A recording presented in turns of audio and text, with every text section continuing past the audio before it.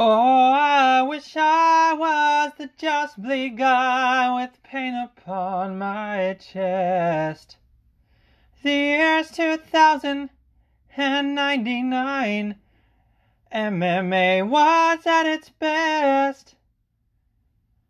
I came around too late, so I deal with all the rest. Oh, I wish I was the Just Bleed guy with paint upon my chest. When Dana White had all his hair and tap-out shorts were everywhere, when striking didn't matter and when jiu-jitsu is king, Zuffa didn't have control and Reebok couldn't buy your soul, when Vanderlei was scary and we didn't know everything.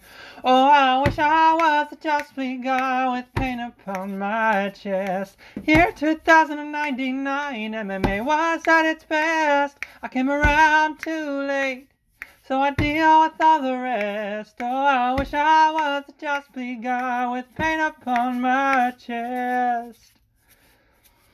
USADA still remained a myth, and ignorance could still be bliss when cheating was caught trying and they audited PEDs. Josh Barnett was youngest champ until John Jones changed all of that, and the only way to watch fights was if they were on Spike TV. Oh, I wish I was the Just Bleed guy with paint upon my chest. Year 2099, MMA was at its best. I came around too late, so I deal with all the rest. Oh, I wish I was the Just Bleed guy with paint upon my chest.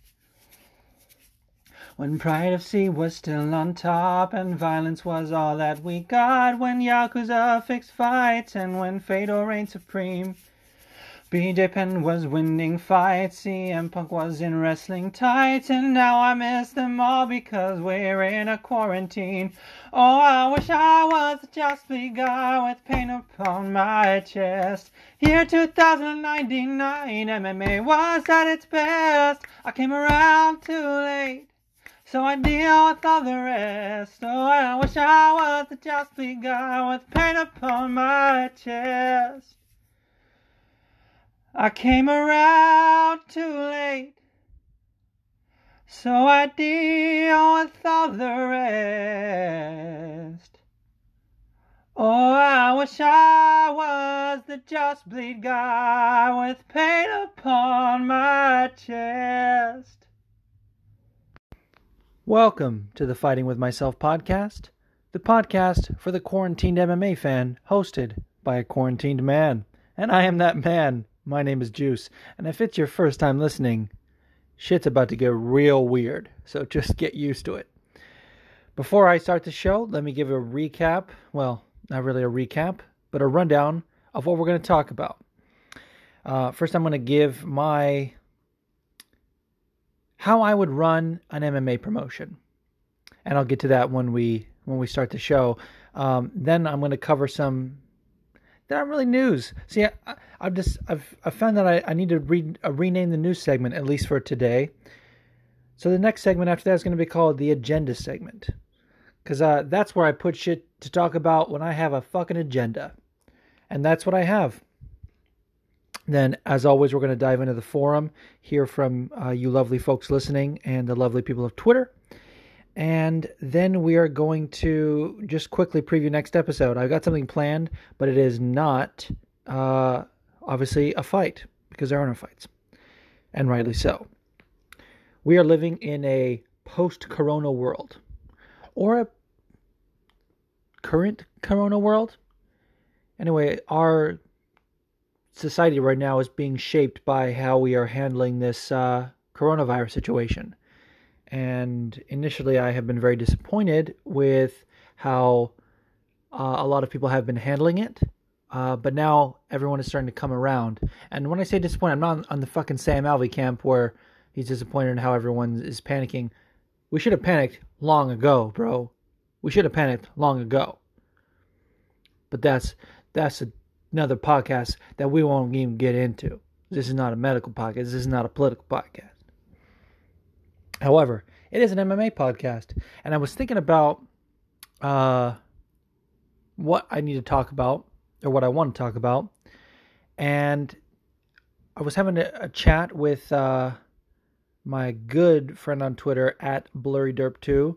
So shout out to him in a big way for inspiring this segment, because I was thinking about something that has come up. If you follow me, you may have seen me post about it, but otherwise you wouldn't have known about this. There's something that Laura Benanti is doing called Sunshine Songs. It's a hashtag, Sunshine Songs. And what that is a lot of plays and certain things are getting canceled around, well, really the world, but especially in the U.S., where Laura is, and I am, of course. And she made a post how a lot of her work is getting canceled as well, like different TV and movie projects she's working on that they require being around people, and you can't be around people. So she was like, yeah, she just canceled right now. But she said if you are in a high school play that got canceled, musical specifically, she's like, I want to see you. I want to hear it. Post a song and tag me and use the hashtag Sunshine Songs. And it's become like a whole thing. Like a lot of people are doing it. A lot of other like actors and theater people are getting into it. And I think it's really fucking awesome. And it's brought joy to my life in this sort of, pandemic atmosphere that we're in. So if you ever want to see some fucking awesome people singing and sharing their like experiences, search the hashtag Sunshine Songs. But I was seeing a post from Louis Smolka, who is a UFC fighter, if you didn't know, was a flyweight and an alcoholic, got cut, got sober, moved up to 135, and has been looking amazing at 135. But he's not fighting right now, obviously, because of the whole situation. And he made a post on Twitter that said something about, we should be, maybe some fighters want to stream some sparring sessions. I'd be down, hit me up. The hardcores will watch it, and maybe we can give them some programming when there is no fights on or something like that, and then you can grow a following that way. And it reminded me of the Sunshine Songs, and I was like, dude, they should be doing fucking Sunshine fights. And I posted about it, and Blurry Derp, who, by the way, is the fucking man. If you don't remember, he's a squirrel. Recently got banned because of some fucking tweet reporting virgins, and whoever the fuck reported him and got him off. He was going to leave. Thankfully, he came back. Blurry Derp 2. So that's his real account. I already verified it's him. You just trust me on this one. So if you remember him, go give him a follow. Unless you're one of those tweet reporting versions, and then don't follow him because we don't want you. We don't want. But when I posted about Sunshine Fights, Blurry Derp thought I was posting about like a new fight promotion, and I was like, dude, what do I always fucking talk about on this podcast? I talk about shit that the UFC does wrong, and sometimes things that they do right, to be fair, and just things that MMA promotions in general do wrong, in my opinion. So I had a thought, if I were to not necessarily win the lottery, because I might do other fucking more meaningful things with my money, but if I was approached by some investors that were like, hey, we want you to start this promotion, we want you to spearhead it, what are your ideas? Boom. These are my ideas. And I want to hear from you guys too. Use the hashtag Sunshine Fights while we're at it, and let me know what you would want in your MMA promotion. Let's start talking about it on Twitter. I think it would be cool. Because while there are no fights, we got fantasies about fights, right? So the first thing I thought about was we will have all weight classes, and this, by the way, is for a regional MMA promotion. So some things about like things that you wouldn't do in a bigger promotion like the UFC, the Bellator, one FC, one championship, don't necessarily apply because it's not about, for me, like it's not about building like the hierarchy of a division or whatever. It's about just putting on exciting fights and giving regional talent a platform to shine on. Like, for example, women's 105, aren't that many of them that are unsigned, but if there are even two that want to fight each other, I'll put on that fight. That's what I'm saying. And on that note, we would be doing more catchweight bouts, because sometimes weight classes are just fucking arbitrary, and it's unhealthy for certain people to be in that weight class. And there's a lot of tweeners, like my fucking whole soapbox about 165, which by the way is in there obviously. But let's say there's a girl who's too big for strawweight but not quite big enough for flyweight. Fight at 120. Let's have a 120 catchweight fight. And so that's something I would like to see. The other thing that I would do as far as pay structure, it would be a flat rate with finishing bonuses. Now, I often harp on the show win pay structure that a lot of MMA promotions do, where they pay, let's say, $20 just to show up and make weight. Did I say $20? $20,000, just for round numbers. $20,000 to show, $20,000 to win. So basically, you're fighting for half your paycheck, and this is to like motivate them to put on a performance, put on a show. But in my opinion, it actually leads to more decisions. People are fighting to not lose rather than fight to win. So I think get a flat rate. They're not fucking show ponies. They're not fucking like, I don't know, people that are meant to like, I don't know, fight for their fucking wages. Like, they are athletes. They are fucking entertainers. They need to be paid the full amount. So if you're going to give them 40 and you're going to have 20 show, 20 win, no, just fucking give them 40,000. That's it. But with that incentive, finishing bonuses, because I think, in my opinion, like when UFC does like the fight of the night, knockout of the night, things like that, when there's more than one candidate, I fucking hate that they just choose and be like, oh yeah, I like it becomes a popularity contest. So I want to give them all a finishing bonus. It doesn't have to be $50K, especially if this is a goddamn regional promotion. But you know what I mean? Like, just fucking, hey, you finish your fight, you get your flat pay, and you get a finish bonus, because that's how it fucking goes around here. And that way, it's not style points or there's not a popularity contest. Shit like that, I'll get a finish bonus. And in the interest of fair revenue share, all fighters will get a percentage of the ticket sales relevant to their placement on the card. Now, I was thinking about how to kind of structure this, and I was thinking like if there's a way to monitor attendance of like who shows up for the prelims, like each one, and sort of give an amount based on how many people actually show up for your fight. Not just like, okay, you're the first fight on the card, you make this amount, you make your second fight, you make this amount, just sort of based on how many you bring in. And this is not like a new thing necessarily. This actually, Eddie Alvarez talked about this in his walk and talk with Ariel that he did in his hometown of Kensington.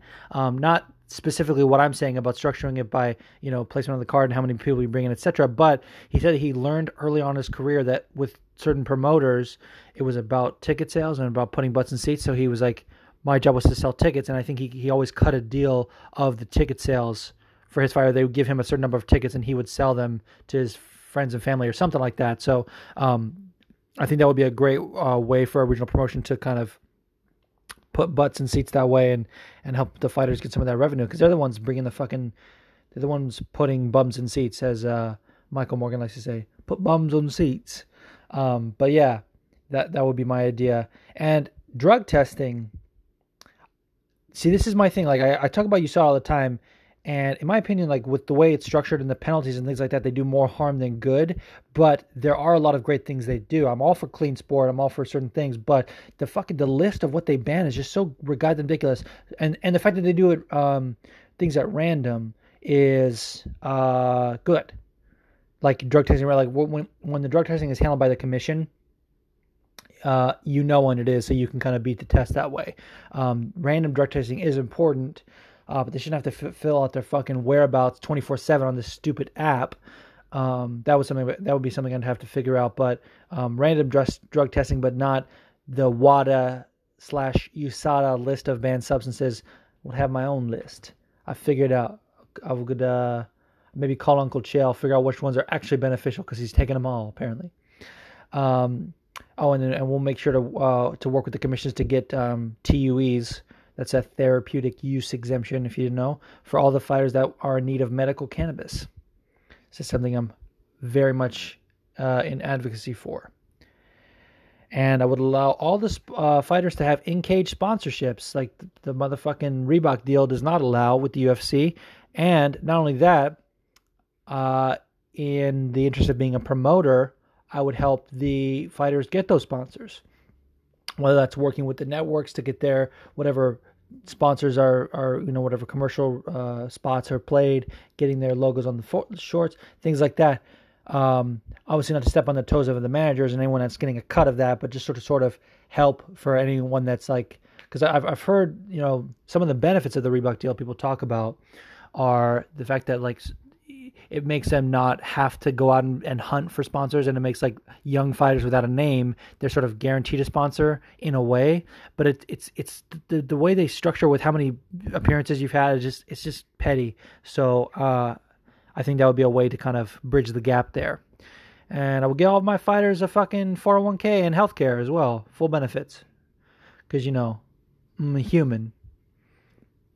And one thing that I would do as well would be matchups would be decided with input from the fans. Not 100%. Sometimes you can't trust some of these motherfuckers to do some wild shit. But I've noticed since my time on MMA Twitter and just in general talking with fight fans, sometimes we have better ideas of what fight to make next. And I feel like some of these matchmakers, they fucking miss the mark. And so it's something that I would feel like obligated to involve the audience that way and kind of make it interactive. That way, if people vote on it and that fight ends up getting made, they can feel like they had a hand in it. And the other thing that is so essential, in my opinion, to running a successful promotion is to add extra programming, like, for example, The Ultimate Fighter, the Embedded series, things like that. And a lot of regional programs don't have, regional promotions rather, don't have the broadcast deal that extends to, content outside of that to be put on the network. But motherfucker, you can put it on YouTube. I bet people that are listening to the show that always ask me to be on YouTube are like, motherfucker, you can be on YouTube. I'm gonna figure it out eventually. But yeah, dude. Shit like that, like stuff like the Embedded series and other like interview shows and things like that are so important. And I feel like a lot of regional programs, I keep saying programming, regional fucking promotions don't get that and don't put in that extra effort. And that's something that I feel like that would separate us from everybody else. Let's talk about the production. And this is obviously like this is a fucking pie in the sky dream, but this is just my vision, right? So I was thinking about the ongoing debate of what is better for MMA, a ring or a cage. And it's such a hipster thing to be like, oh, MMA in a ring is better. It's, the Pride Days, fucking Ryzen, all these things. But how motherfucking annoying is it when they get a takedown against the ropes and they either have to reset or move them to the middle? That shit is annoying as fuck and dangerous because they can slip out. But something I hate about the cage is block sight lines, like for fans, not only for fans in attendance, but at home, like the camera can't always get the best angle because of those motherfucking posts. And it enables stalling tactics. It allows people to like smush motherfuckers up against the cage. They're just sort of like fighting for underhooks and stuff like that. Nobody wants to see that. So I was thinking about something I saw on Fight Pass a long time ago called Karate Combat, a promotion that Bas Rutten was involved with. I don't know if you guys saw, but it was in a pit, kind of. So it was like a big open. See, I think martial arts are meant to be contested in like an open setting. Any setting really, but if you're talking about what, like sort of gladiatorial style combat, it needs to be in an open setting. So it should be in a pit. The Karate Combat one, like the sides are kind of sloped so that it goes in so that you can be on the edge and then people could kind of, like the Showtime stuff, like you can kind of jump off that, I think. But for me, I think like a hybrid, that would be like the perfect balance between a ring and a cage. So the best of both worlds. And you might have to put some sort of fence around it, like especially to get regulated by the commission. I'm not sure if they would allow a not fenced in arena, but that to me is the fucking way to go. Is like a little pit style. And all fighters will be coached on their walkouts if need be. I fucking hate when someone has a boring ass walkout, dude. You gotta get your fucking walkout approved by me. And if you don't have a good walkout, I'll make you a better one. Duh. I mean, what else did you expect? And I want to bring back the one night tournament. I was thinking about this for title fights.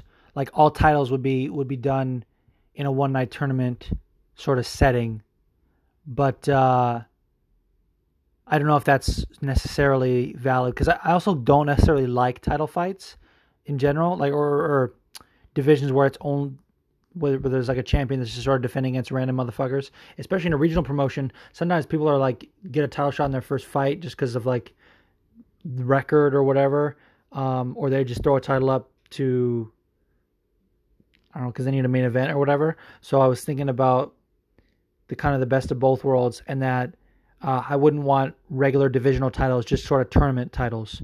And so I would do the one night tournament. Invicta's already doing it. It's not like a new thing, right? I mean, it's obviously a callback to UFC 1 and things like that.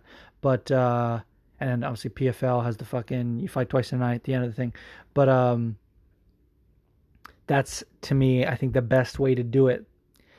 And the other thing is, I was thinking about the goal of any MMA promotion should be to be on free TV.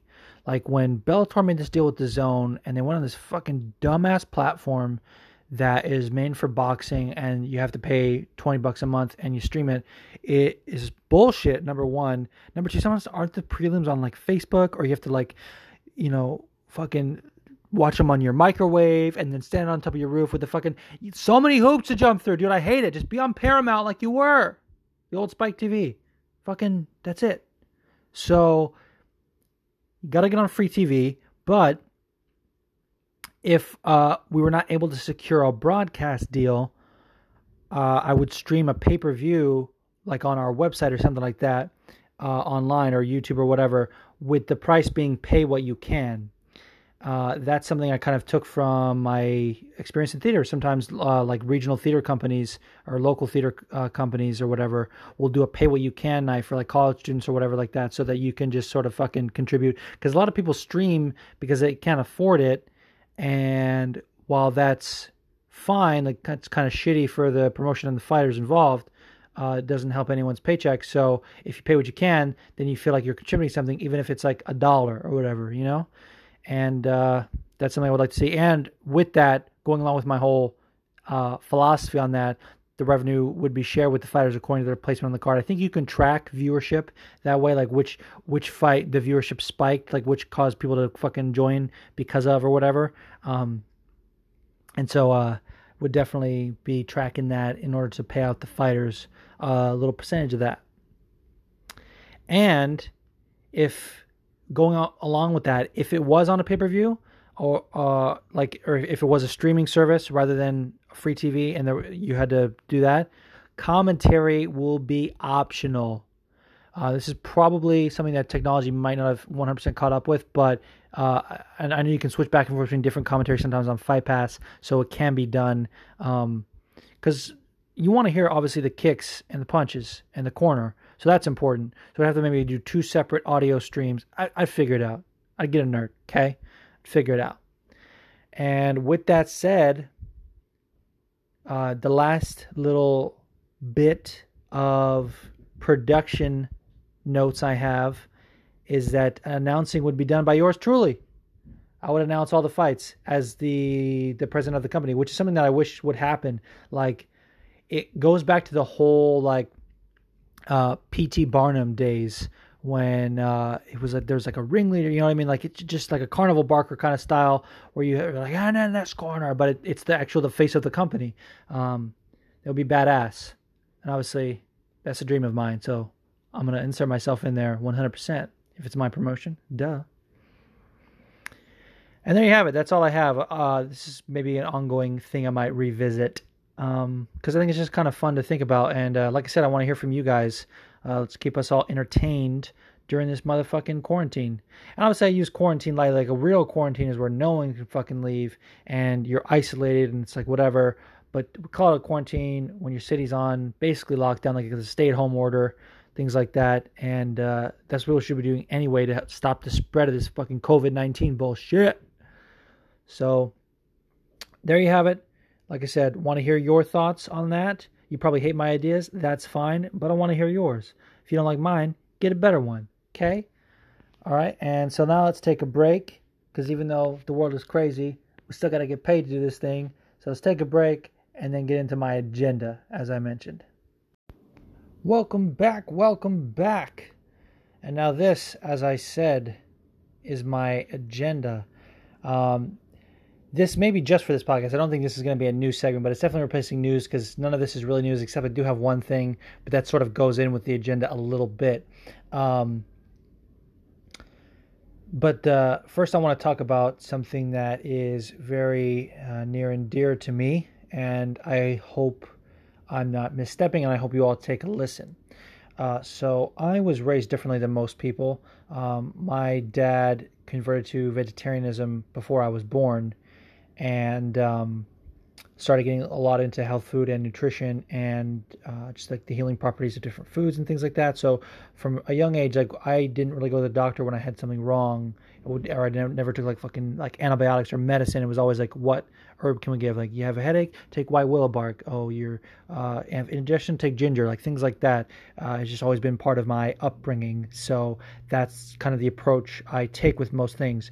In fact, both times I had cancer, I took to a more non-traditional approach in defeating it. And I've talked about this on Twitter before. I don't know if I have, but there's a gentleman who was sort of my inspiration for that, other than my own parents, because actually before I was born, my mom had cervical cancer, and my dad converted her to vegetarianism to cure it, and went raw food, changed her diet, and got rid of the cancer that way. So that was my inspiration, but also a gentleman named Chris Wark, who has a website called chrisbeatcancer.com, where he talks about how he beat cancer with nutrition and by following some other like lifestyle changes, which he details as like a 12 square program, something like that. So it's something that's very important to me. So when I think about this coronavirus and what we can do to beat it, actually my dad came across this study, and so I wanted to kind of share with you guys a little bit. I put it, it's my pinned tweet on Twitter, not the podcast one, but my personal one at Aaron Ish Jackson. And there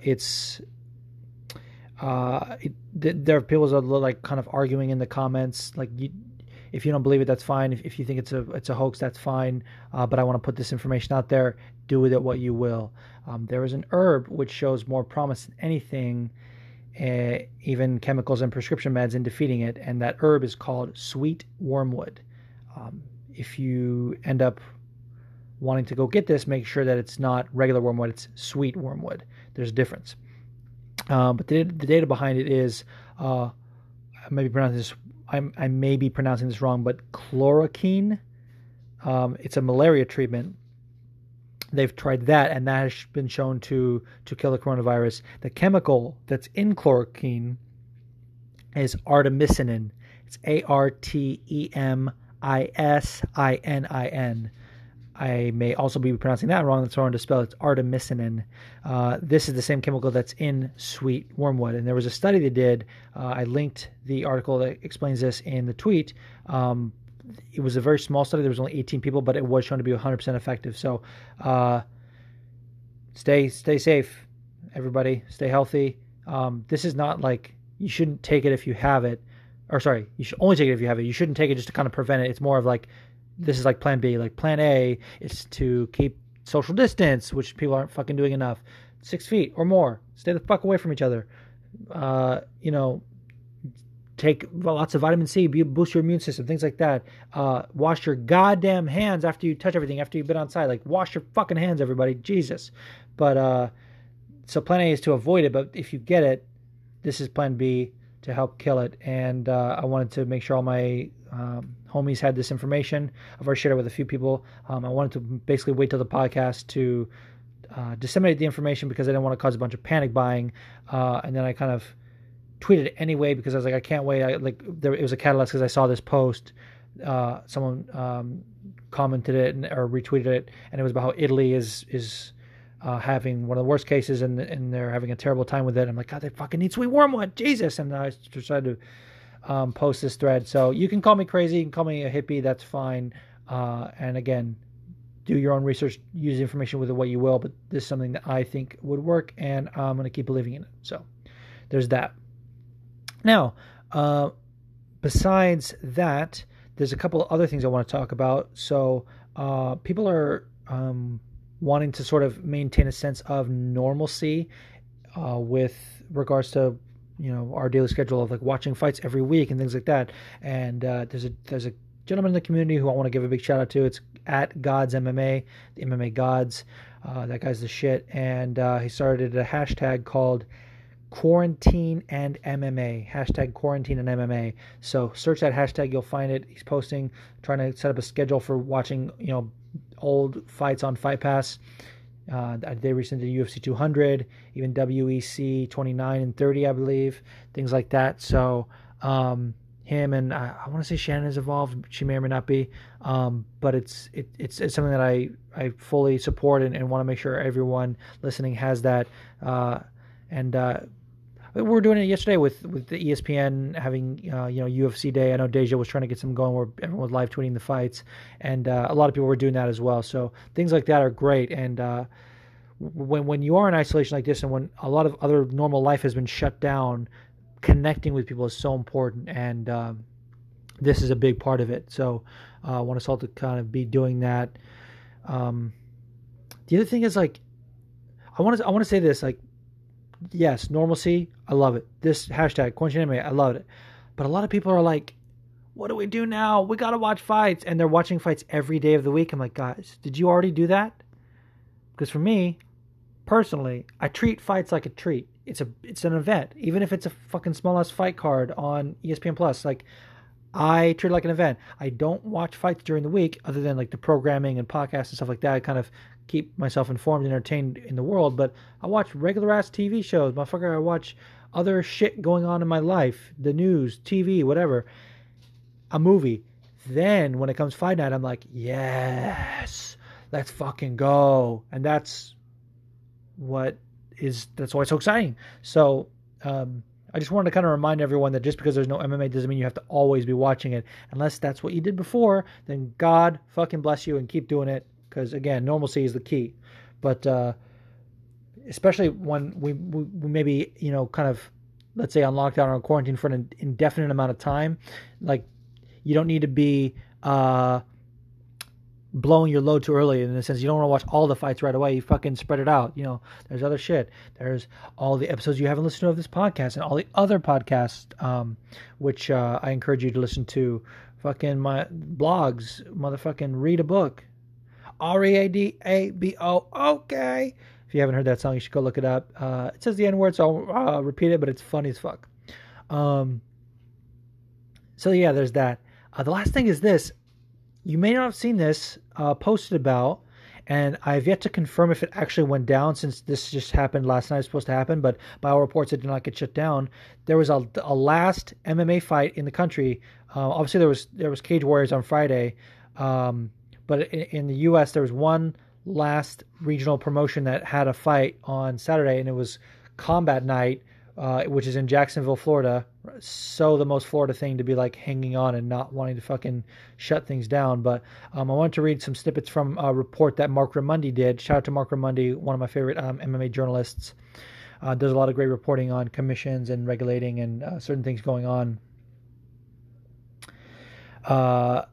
He says the UFC has postponed its next 3 events with the plan to still go ahead with the UFC 249 pay-per-view card April 18th at a yet-to-be-determined location. Bellator, the country's second biggest promotion, canceled its event last weekend and doesn't have another scheduled until May 9th. States such as California and Nevada have scrapped combat sports until at least March 25th. Combat Night, though, will still press forward Friday night. Stephen Kelleher, who runs the Combat Sports data site Tapology's Fight Center, said Combat Night is the only confirmed MMA card running this weekend, and one of the only 5 confirmed MMA events carrying on worldwide over the next few days. When it says this weekend, obviously that's referring to this past weekend that ends today, if you're listening to this on Sunday. It's just crazy. So the fighters are getting to fight and getting their paychecks to pay their rent and have groceries. These fighters have been done dirty by promoters so many times in the past. This is a quote from Mitchell Chamail, not sure if I'm pronouncing that right, the promoter of Combat Night. Said it was important for him to still run the event because the athletes on the card wanted to fight and wanted to get paid. As long as the state commission would allow for a card Jamail said he wanted to keep it on as scheduled. There will be no fans in attendance. So they had to go through all these hoops and do the same thing that like UFC Brasilia did, which like not having 50 people in a room at one time. And it's just crazy that the rest of the fucking world was on lockdown and the UFC had to cancel their show. And they're like, nah, still going on. It makes me wonder, like, what the fuck is going on? And listen, the only good thing about this is, I mean, other than, you know, if you're able to watch it, you get to watch it. But all proceeds from the sales went to the Josh Salmon MMA Foundation. If you don't remember, Josh Salmon was a UFC fighter who died during the peak of his career in 2016 due to a drug overdose. He was the co-owner of Combat Night, and the foundation was started in his honor as a nonprofit that helps young potential fighters achieve their MMA dreams. So that was an awesome thing, and I hope they raised a lot of money to be able to kind of fund some MMA fighters' dreams. Because otherwise, what the fuck? You're putting people at risk, like no contact, and you're fucking people. They're breathing on each other. They're hitting each other. The fucking blood is spilling. Like, oh my god, it's the most unsafe thing ever. And I know I'm more sensitive to this thing than many other people. I've said this before. I have terrible anxiety, and ever since I got cancer, like I think everything could be cancer. Like I'm like, Jesus, what is that? Is it back again? Every little thing I have, and like now my like I feel like a little tightness in my chest, a little soreness in my throat. I'm like, oh, I got the fucking Rona. Like, you got to take steps to prevent these things, and the fact that they were still doing this was completely reckless, in my opinion, just completely fucking reckless. So on the one hand, I'm like I said, I'm glad the fighters got paid, because a problem with this whole thing is that fighters are independent contractors and they don't get paid if they don't work. There's no pension set up in place for them. There's no, like, I mean, maybe they can file for unemployment. I'm not sure if they can. Depends on their fucking state's laws, probably. Or do they have to file in Nevada because they're employed by the UFC? Like, what the fuck? So there's a lot of questions about it that are like unanswered, and at least those fighters got to get paid, and I hope it was worth it for them, because that is going to be the last pay they're going to receive from fighting for a really long time. And I guess that wraps up the segment. So sorry for being on a soapbox. Sorry if the goal of this podcast for the next few weeks is going to attempt to be a distraction from things, but I also got to talk about the world around us, and the world around us is going to shit right now. So I can't stray away from it too much, because good God, shit is a shit show. All right. Much love, and let's start the forum. I still need a theme song for the forum. I really do. I was thinking about trying to make one similar to the fucking, this is so dumb, but I was thinking about making one of the fucking, like, similar to Blue's Clues. I was like, they're like, when it comes, I want a whale mail, like the mail song. But originally in my head, it was going to be like some like gladiatorial, like trumpets and fucking like, just like instrumental, just like, brr, brr, brr, brr. So anyway, I'm on the lookout for that. But let's start the forum. Last week we ended it on a very, very positive note from the homie Mixed Man, and that is that same energy we are starting this forum with. And so take it away, Mixed. Juice, it's a homie Mixed Man here, calling in to wish everybody happy days and good health. I hope you guys, your loved ones, your family, your friends, your fuck buddies, and your husbands and wives are all doing great, and whatever type of weird shit you're into, you're still being able to pursue your crazy. My deepest sympathies go out to anybody that's been impacted by this. If anybody is sick, or their loved ones are sick, or you're losing income here, my deepest sympathies go out to you. And my deepest gratitude to those of you that are still going to work every day, our grocery workers, our hospital workers, whoever's getting out there risking exposure to keep the wheels of the industry moving. Thank you so much. I really, really, really appreciate everything you're doing. I know Juice appreciates it, and everybody here appreciates what you guys are doing. So please, please keep up the great work if you're not able to stay at home. So thank you to everybody. My deepest sympathies for those who are impacted. You know, we don't always get to choose when adversity hits, but we do get to choose if we stand up to adversity. So if you're out there, I hope you're fighting for what's yours. I hope you're giving no shit, you're taking no fucks, and God damn it, we'll get through this together. So love you all. Wish you all nothing but the best. And yeah, hope you're all quarantined happy and healthy and getting laid and doing your thing. Juice, what are 3 UFC pay-per-view events we should all be rewatching to kill the time here? Great question and a great message. And yes, I echo everything he said. I talked about this a little bit before. I kind of forgot to mention at the top of the show, I wanted to kind of give my thoughts on the situation. And it very much like the way things are going on with businesses shutting down and things like that and my job. It reminded me of UFC Brasilia. Like when they were throwing that event, like it reminded me like not only of UFC Brasilia, but the events that followed that, fight week that would have been the London fight week and it got canceled. Like it perfectly encapsulated my situation with my job. So when UFC Brasilia was happening, I was like, why is this fucking happening? Everyone else is canceling their events. The fucking commissions are putting on new rules. The government's putting in new rules. Wake up, Dana White. Wake the fuck up. This needs to be stopped. This is fucking the worst way to spread it. And then I was like, well, I'm actually grateful that it's happening because it's giving me some entertainment and a little bit of a distraction. And I was so grateful for the fighters that actually put down their to put their health on the line more so than usual. And, that's sort of how I felt like, I wanted my job to close immediately. Like whenever shit was getting bad, I was like, guys, we need to be fucking working from home. Like I can do my job from home. Let me fucking work from home. I never actually made that plea. Maybe it would have been heard, but I often feel like my voice falls on deaf ears. And I bet anyone that works at a large company can relate. But I was like, guys, what the fuck?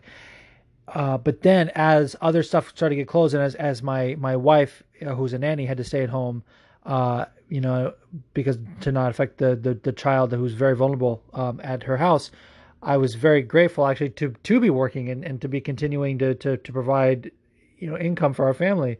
But as like shit went away, I was like, God, why are we clinging to this? Like, let's just stop. And that's what happened. Like with UFC London, I would have been very grateful to have that in my life. But it got to be like this situation where they were just like trying to cobble random fights together and throw it everywhere. I was like, guys, just cut your losses. Call this fight off. Stop. What are you doing? So that's kind of where we're at now. I'm now, I think I'm actually waiting on an official call, to hear that. But I think we're meant to be closed down by the government for now, and like not closed down for good, but just like sort of on lockdown because we're not an essential business, which is the right fucking call. And again, to echo my sentiments of like when like the UFC London got canceled, I was sort of hoping it was gonna go. I was like, please just have one more fucking escape. But then when it got called, there was a sense of relief, but also just a sense of like, but why? Like when it got canceled, I was like, yes, this is the right call. It can't go on. Stop. But then I was like, oh, but no, there's no more fights. Like for me, I'm like, oh yes, God, we're safe. But then I'm like, oh, but no more job, no more money.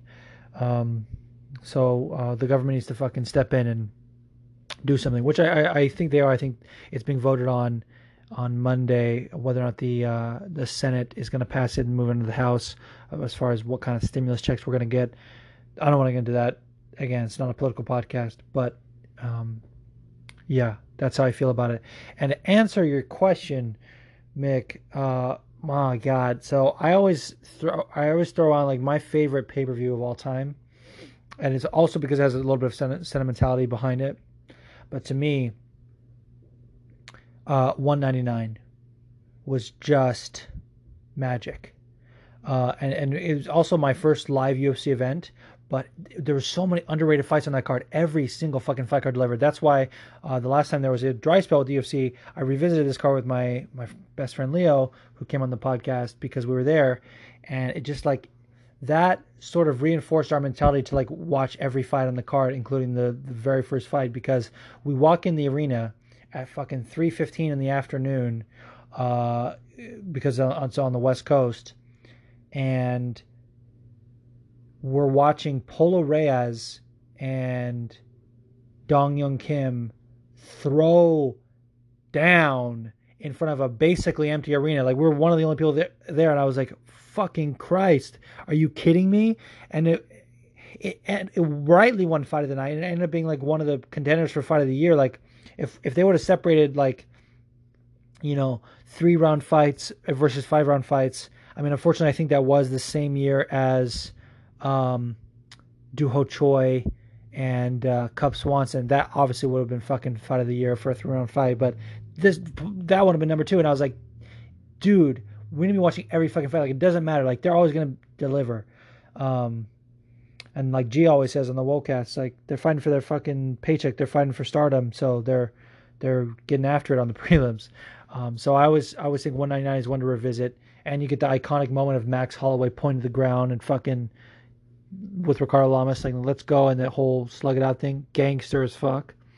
Another one, and again, this is a little bit because of sentimentality. I was there, but I think this stands, and I think people have said, regardless, this is one of the best pay-per-views of all time. 217, like, you had every single fight delivering. Now, one fight that was kind of weird was, well, there was 2 fights, ironically heavyweight fights, was the fucking Walt Harris, Mark Godbeer fight, which is fucking weird. They had the DQ, and that was also, I think I might have told the story before. I was relocated to the top, the handicap seating, the top shelf, because I couldn't fucking fit in the other seats. I mean, I could, but my knees were hitting the stupid screen. It was a fucking mess. So I was watching that, and when one of them went for a takedown, they were on the ground. This fucking crazy ass lady next to me was like probably in her 50s. She was like, "Ooh, they trying to make love. Why don't you stand up and fight? Stop fucking," or whatever. Like, I was like, oh my god, I can't believe she's fucking saying this right now. And she shouldn't have like taken off her shirt and like waving it around. I was like, get out of here. But that fight was trash. Anyway, like, that's what I'm trying to say. My point was that fight sucked, but the rest of the fight was a banger. I was gonna say the Curtis Blades Alexei Oleinik fight was weird, like a weird DQ, or not a DQ, but a weird like TKO because he couldn't continue. Alexei couldn't. Like, it was a kind of a weird situation. But the fucking Ricardo Ramos spinning elbow knockout of Ayman Zahabi. My God, I can still fucking hear the arena being silent after that. You could hear his elbow in the jaw, dude. Randy Rude Boy Brown beating the fucking brakes off of Mickey Gall.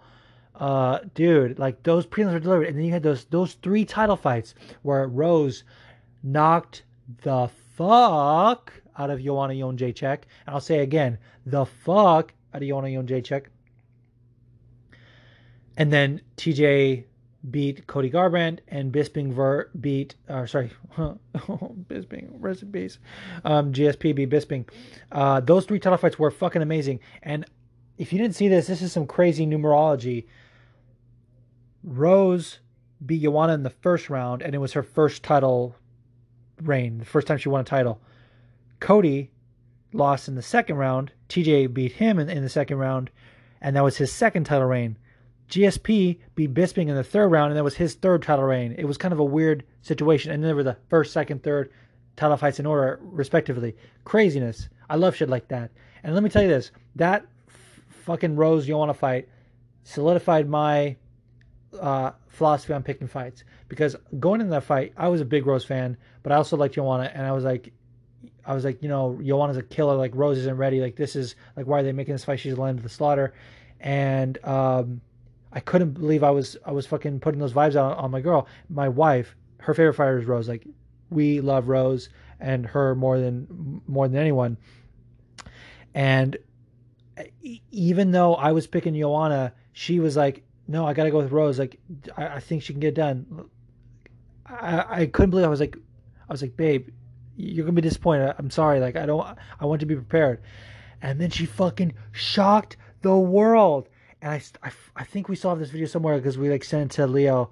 Like, She was going crazy. The arena was electric. The place was on fire. She was like, "I knew it. Fuck you. Woo, Rose. Yeah." We basically had like a similar like DC reaction of like Dog Rose, Dog Rose, but like just going crazy.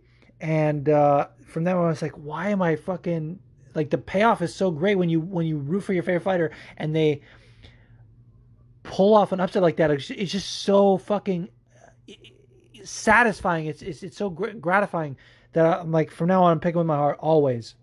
You got to do it. You got to do it. Fuck picking with your brain. Stop it. Stupid MMA Twitter. So 199, 217. Another pay-per-view that I am a big fan of is 189. And everyone likes to shit on Conor lately, and I do my fair share of shitting on him as well. Let's not get it twisted. But those fucking the walkout and the Chad Mendes fight, oh my god, that is how a walkout should be done, in my opinion. And the fucking Robbie Lawler Roy McDonald 2 fight, are you kidding me? And you had the Dennis Bermudez, I think Jeremy Stevens fight, which was fucking insane. Gunnar Nelson was insane on that fight card. Did Carl Pendred fight on that as well? Insane. The whole fight was insane. The whole fight card was insane.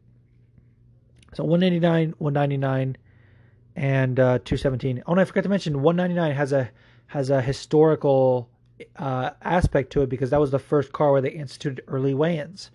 That was implemented by Andy Foster of the California State Athletic Commission. So that doesn't fucking impact anyone but me, who's like a nerd about that kind of thing. But I was like to put that factoid out there. And that was the fight card that Ariel Helwani got basically his credentials pulled from the UFC for breaking the news about Brock Lesnar at UFC 200, which is so dumb.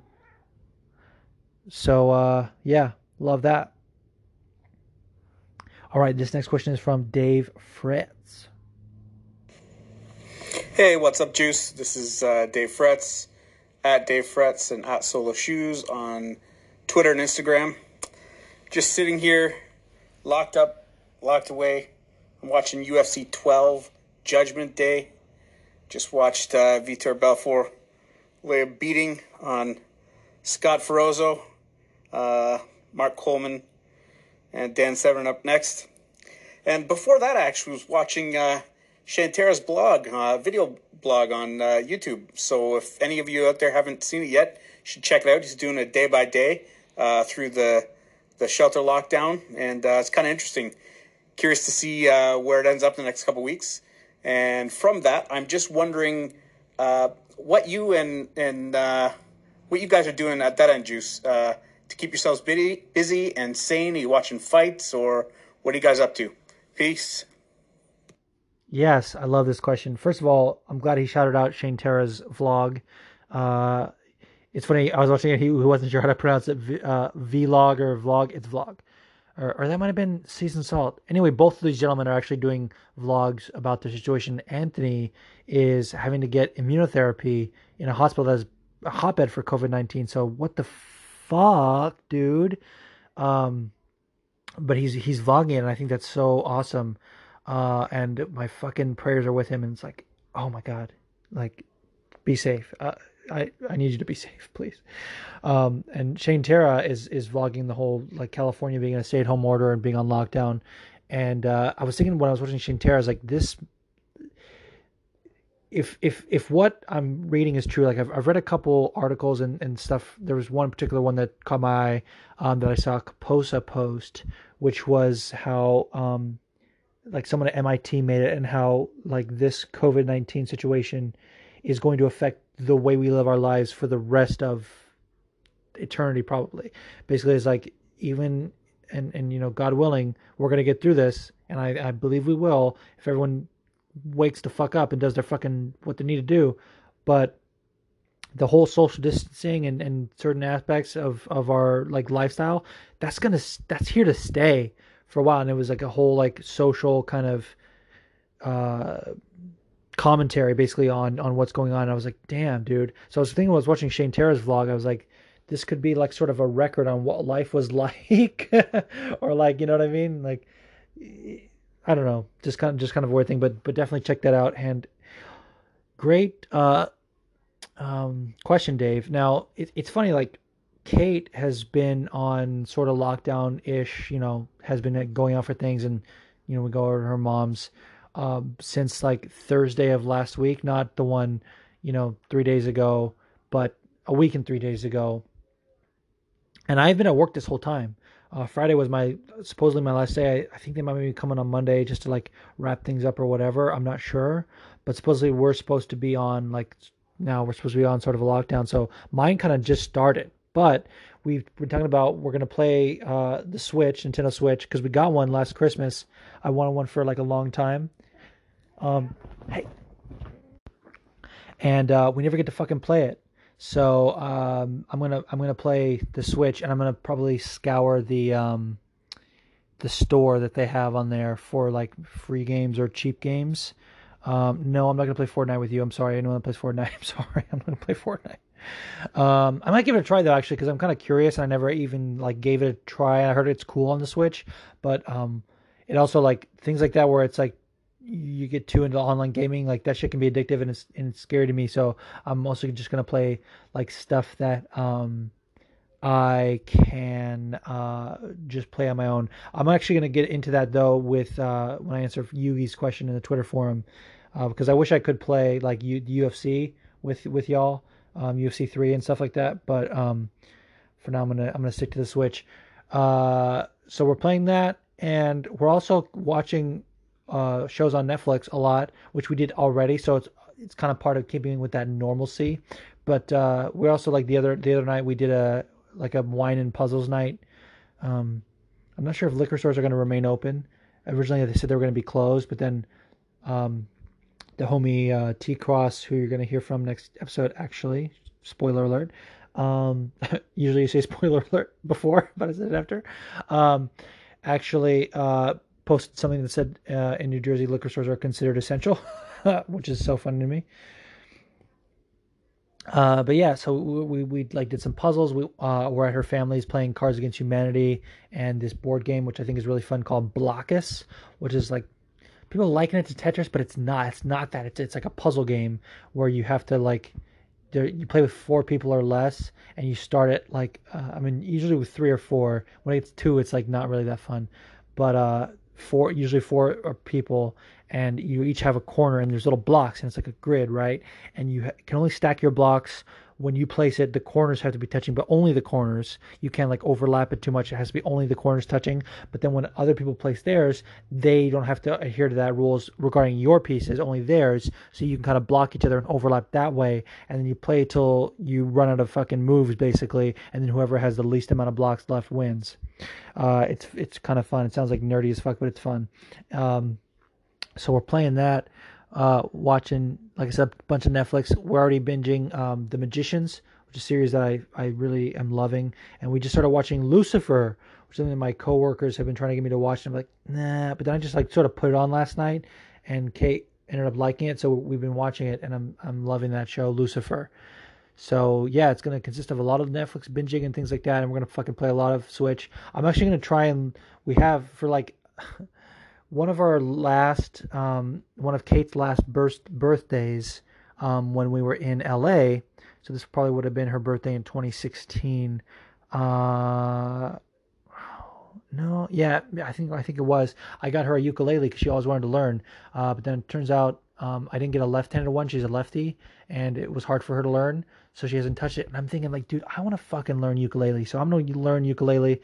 And if that happens, dude, there's going to be fucking original songs on this podcast. How about that? No more dumb parodies like the one that I opened the show with. By the way, I keep fucking always forgetting. I always mean to like say the songs in case anyone's like interested in them to like hear the original, because obviously those are way better.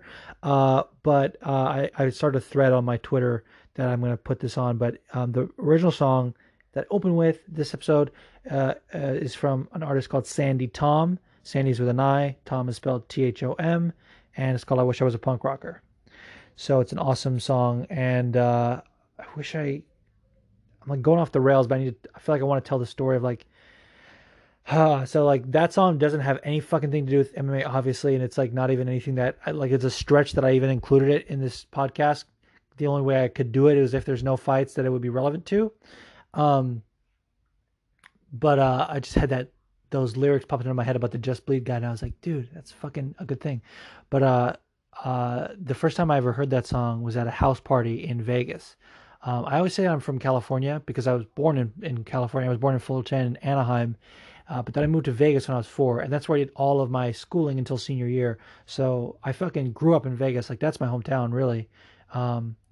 And I went away for college, and then I came back in between my freshman and sophomore year, and I had never smoked weed and drank at the same time until this party. And I even only had like smoked weed like fucking once or twice in college at that point in my life. But we were fucking drinking. We were doing like shots of Jaeger. We were like drinking beers. We were fucking probably Jack. Oh, but there was so much I can't even remember. But I was smoking some good ass weed as well. And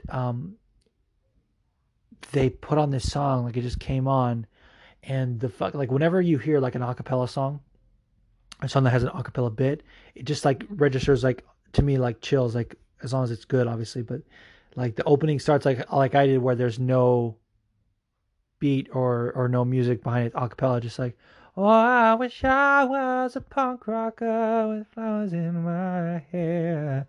And I just was like, whoa, like I was fucking transported. And I was just like, dude, this is the fucking vibe. And I hate that word, and I hate using it like oh, this is a vibe or whatever. It's so like esoteric in the fucking like coconut platitudes. But like I was listening, like I was fucking like, music does that to you sometimes. Like has that effect where you feel like you're in a different place.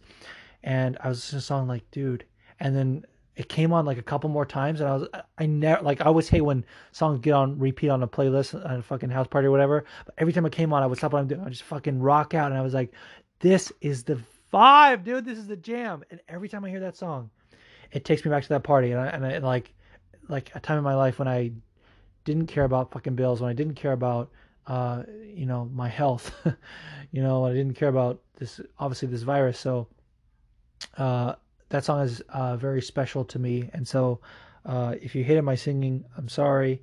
I needed to do that for this podcast. So thanks, Dave. Wow, what a great question. Caused me to ramble for no reason.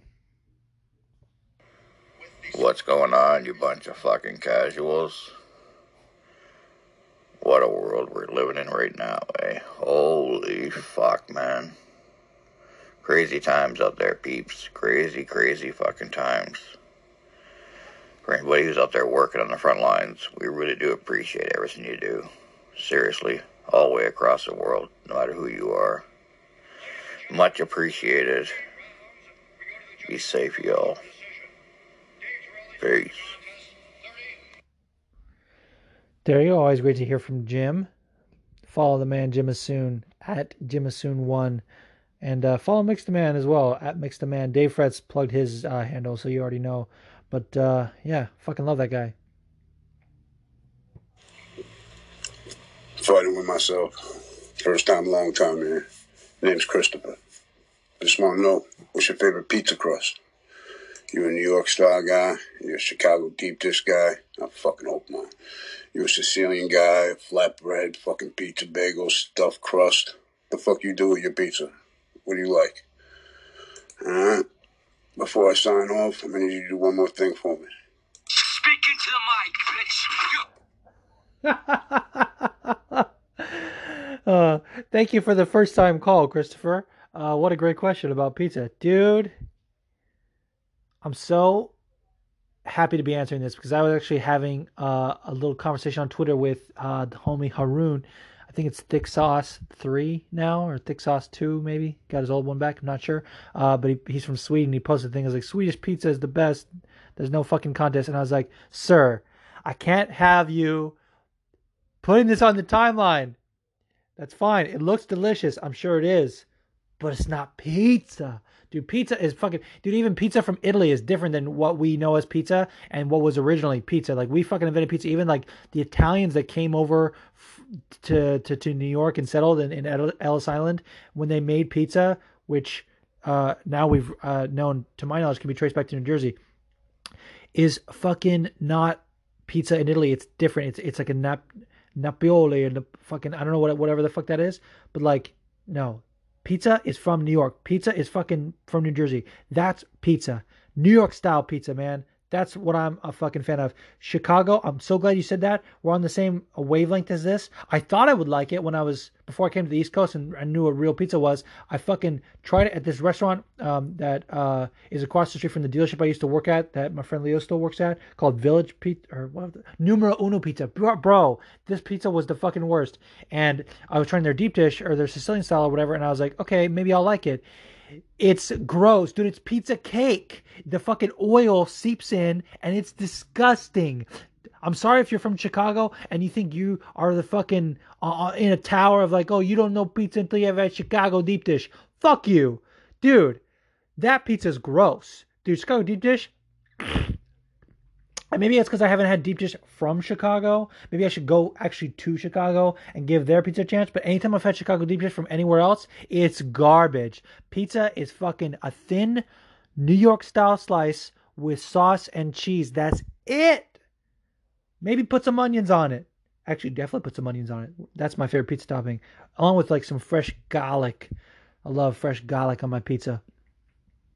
I mean, obviously toppings or whatever, but I'm talking about like a fucking base. Don't put all this weird shit. Don't put different sauce. And like, sometimes when G posts those things of like who eats this? Like, what the fuck? Sometimes I'm like, I'll eat it. Like, it doesn't look that bad. And she's like, leave mac and cheese alone. Leave pizza alone. I stand with G on this. Pizza is pizza, and don't put all the other bullshit on it. We're on this is a movement. Fucking keep pizza the way it is, how it's meant to be.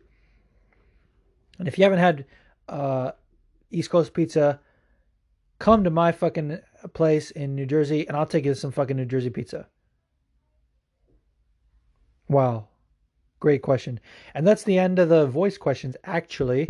And before we go into the Twitter forum, I actually got a question from Harry Levinson via email. So shout out to this guy. He says, Juice, I was going to send in a voice question, but because of all the coughing, etc., it hurts a lot to speak. Just a warning, this is not MMA related. Don't worry, it's fine. It's that kind of episode. He says, I love musicals. Favorites include Wicked, which I've seen on Broadway, Hamilton, Rent, and In the Heights. Do you like musicals? If so, what's your favorite? I've gone down a complete YouTube rabbit hole and started watching Tony Award compilations.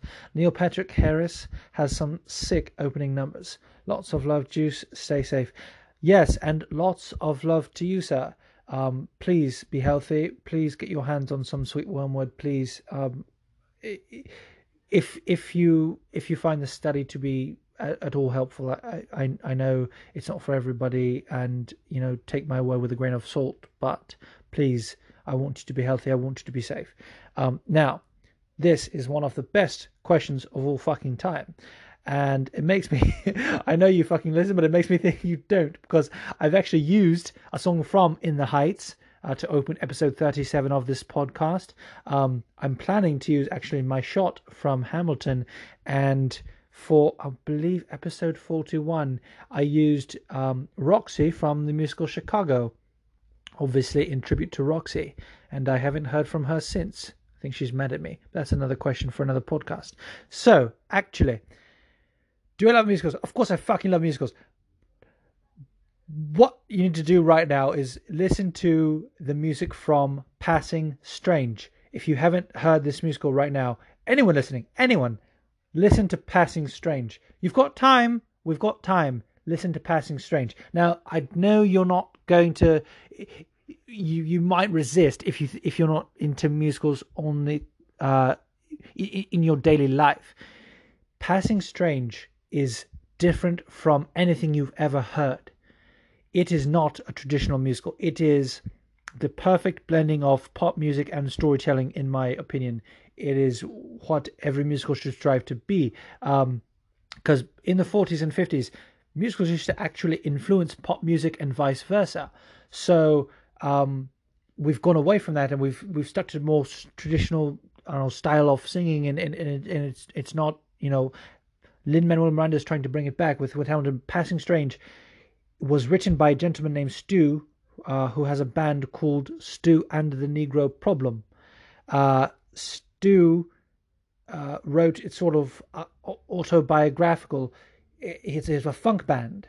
So his music that's in the show is like funk and rock and like fucking like old school jams. Like, it's fucking brilliant. You'll love it. I absolutely know you'll love it. Now, by the way, I think it's passing strange. I fucked up the dialect. Don't cancel me. Anyway, you can actually, speaking of looking at Tony Award compilations, they performed on the Tonys, and what's his name? Adam something from the Counting Crows apparently was flatmates with Stu in London, and they became very good friends, and he introduced their performance. And he said that when, you know, Passing Strange whatever came on the scene, it was like the whole world got to hear his favorite band, and just hearing him announce it just gives me great joy. And I think it's a perfect sort of introduction to the show, because they do a few numbers. But you can actually, Spike Lee filmed their last performance on Broadway and made an IFC film out of it. And so you can find that on YouTube. My good friend Will Anderson sent me the link, and I will send it to you if you need it. Unfortunately, fortunately for me, but unfortunately for you, the subtitles are in Spanish for some reason. It's weird, but I quite like it. But it used to be on Netflix. They should fucking bring it back to Netflix, but apparently Netflix has like a fucking like thing where if not enough people listen, it'll eventually get taken down, and so it's fucking sad. But they used to be on Netflix, and the whole it's shot brilliantly. It's not just like a regular filmed production where they just do like a wide shot and whatever. There's fucking Dutch angles, there's close-ups, there's weird shit. It's a fucking Spike Lee movie, but it's filmed from the stage, so you get the full aspect of a live performance. It's absolutely brilliant.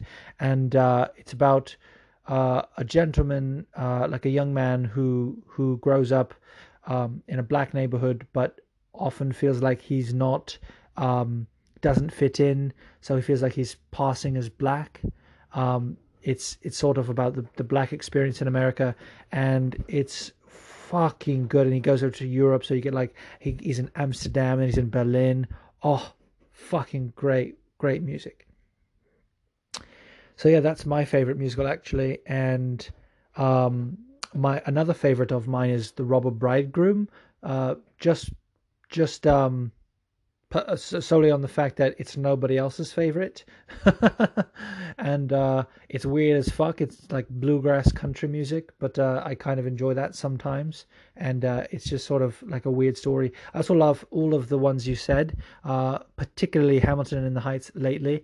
Like I said, I'm working on putting Hamilton on the podcast because it's quite relatable. Thank you for your question, Harry. I fucking love you, and be well, please.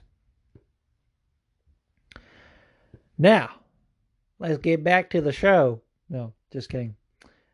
This question is from Eamon. It's at Team Thumbo2. And normally when I read Eamon's questions, I try and do my attempt at Irish dialect, which is very bad. But this deserves to be said in my regular voice just because I want to get the emotion into it. And it's a very important statement. He says, I don't have a question, more of a depressing statement. It's time for a sense of community, now more than ever. If by doing Fight Pass and Chill, you can save an older person or a sick person's life, I think that's a fair trade. Do your part as if your loved ones' lives depended on it. Nobody will appreciate doing the right thing until the bad thing knocks on their door. You don't have to read this out. I just need to get off my chest. No, I do need to read it out, Eamon, because that is the fucking energy I'm bringing with this. If you're complaining about being home, if you're bored, if we have to sit home and watch Fight Pass and Netflix for a month, we can fucking get rid of this thing. Jesus. Thank you, Eamon. Thank you. All right, this next question is from Raging Sweet Potato Man at rage_potato_902.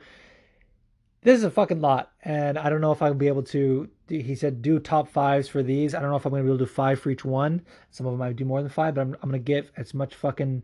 Basically, this is great because he's asking for like basically material for people to watch and or read or consume while they're on lockdown. So he says, what are your top five I'm sick as fuck movies? Um, so when I'm sick as fuck and I'm just like binging whatever or watching whatever, I'll usually put on like Step Brothers, like comedies. Like one of my favorite comedies, Step Brothers. I Love You Man. I actually have a funny story about I Love You Man coming up later on the podcast, in the forum. Um, so yeah, Step Brothers, I Love You Man. Um, I also sometimes need a good cry when I'm sick to just like get that out of my system. So I'll fucking pop on some Grey's Anatomy. I know you said movies, but sometimes that does a trick. Um, yeah. Um, Also top five binge a season in a day shows. This is great. So, um, one of the first ones I watched a whole season in a day was Peaky Blinders. If you haven't seen Peaky Blinders, go fucking watch it. By order of the Peaky fucking Blinders. Um, watch watch that movie or show. Watch the show. It's on Netflix.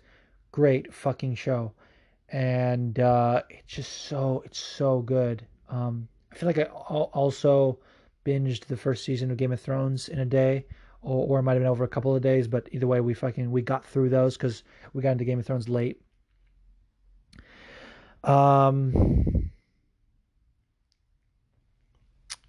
More seasons you can binge in a day. I mean, this is a fucking weird one that I pretty sure I binged in a day, or at least we got through this show pretty fucking quick. There's a weird, I mean, not that weird to me, but it might be weird to some people. I mean, let's be fair, it's a little fucking weird. There's a show based in New Zealand called The Almighty Johnsons, and it's about a family of gods who like eh, everyone in their family like when they turn 21 becomes a different god from the Norse mythology. So like one of their brothers is I think it's one of them is Loki. Other one becomes Odin. Uh, and a lot of them become. And one of them is like whatever is the one who's like the god of games. They never lose a game. It's fucking brilliant. And a lot of shit happens. It's also kind of fucking dirty at points, which you can appreciate. I love it. Wow, I forgot about that show. It's so good, but it's also weird as fuck. So if you don't like weird shit and you don't like mythology, don't watch. But it's good as fuck. And if you don't like New Zealand dialects, because everyone has a New Zealand dialect, obviously because they're in New Zealand, it's a good ass show. Top five ish albums for a dismal future. Um, this also goes with like when I'm feeling low and I want to think comedy helps, and like Fly the Concords, it just sort of like, but the music is so good, like it takes you away. Also, Stephen Lynch, who is a musical comedian, but like only does like albums basically, and obviously live performances. But it's like he records his music. They're like it's like fucking rock basically, but it's comedy. Um, the two albums that I would recommend from him are I think it's Craig Machine, I want to say is the name of it, and the other one is Three Balloons, and obviously his ones before that were like fucking iconic. Like he has a great one that was recorded called Live at the El Rey with some of his older stuff. But yeah, love me some Stephen Lynch and other albums. So Jason Mraz has an album called We Sing, We Dance, We Steal Things. And Jason Mraz puts out the kind of music that's sort of like, in my opinion, like, or at least for me, like one of the things I love about music is that it affects different people differently. And so like my, top fives for this is going to be different from everyone else. And, like people are doing this lately where the tag all of your friends and their mother and share your favorite music. And like, I'm seeing all the threads of like people doing like their favorite, like a lot of them is like hip hop and old school, but there's some good like obscure shit on there too. But for me, like Jason Mraz puts out music that kind of is like hopeful and sort of also speaks to just the deeper, I don't know, humanity of the world. But that's the album that has "I'm Yours." It also has "Beautiful Mess" that I talked about as being one of my favorite songs of all time. It also has "Details in the Fabric." Just some great music on that. He also did an album recently which I've only heard parts of. I think it's called "Love Is a Four-Letter Word." Oh, it's fucking great. Although he put this video for that album with recording with this other band. I think it was like a female group that was like just a duo with those two girls, and they were putting up this video. And he starts this video, and this is like Jason Mraz is one of my favorite artists, and he like went to the school that I went to as well, but obviously before me. But like sometimes he's a fucking douche, and like he was like, I was thinking about the word love, or I was thinking about the F word and how it can be so versatile. Like you say, fucking A, or like it can be a verb, right? Or it can be an adjective. And I was thinking about love and how that could be. So I'm gonna praise from now on. I'm gonna replace love with the four-letter word. And the girls are gonna be like, love, yeah, or like I'm love and happy right now. Or like they started just saying love instead of fuck and fucking. And I was like, stop what you're doing. Stop it. I can't support this. So yeah, there's my albums for Dismal Future. Probably not what you meant, but that's sort of Pink Floyd The Wall as well. Fucking Dark Side of the Moon. Like that kind of fucking dystopian sound is probably what you meant. So I'll add those to the list. Top 5 movies based on Shakespeare. Now, this is a fucking interesting question because it can be open to interpretation, and I'm going to do both interpretations, actually, because there's a lot. So this one I'm going to do more than 5. And these are in no particular order. But so Shakespeare, you may not know, has influenced a lot of other like stories that they use the plot, but it's not the words, and it's not the character names. But the plot and the characters, like the archetypes, are directly from Shakespeare. So first of all, 10 Things I Hate About You is Taming of the Shrew. It's basically an allegory or an adaptation of Taming of the Shrew, and that's my favorite favorite comedy of his anyway. And that's a great fucking movie. Allison Janney, underrated performance by Heath Ledger. People always talk about the Joker, but one of his other great performances. Also, She's the Man was based on Twelfth Night, and that was a fucking hilarious movie with I said hilarious because I was thinking hilarious ass, but that doesn't really sound right. Hilarious movie with Amanda Bynes. Also, I mean, I feel like everyone knows this by now, but like The Lion King was based on Hamlet. So there's that. And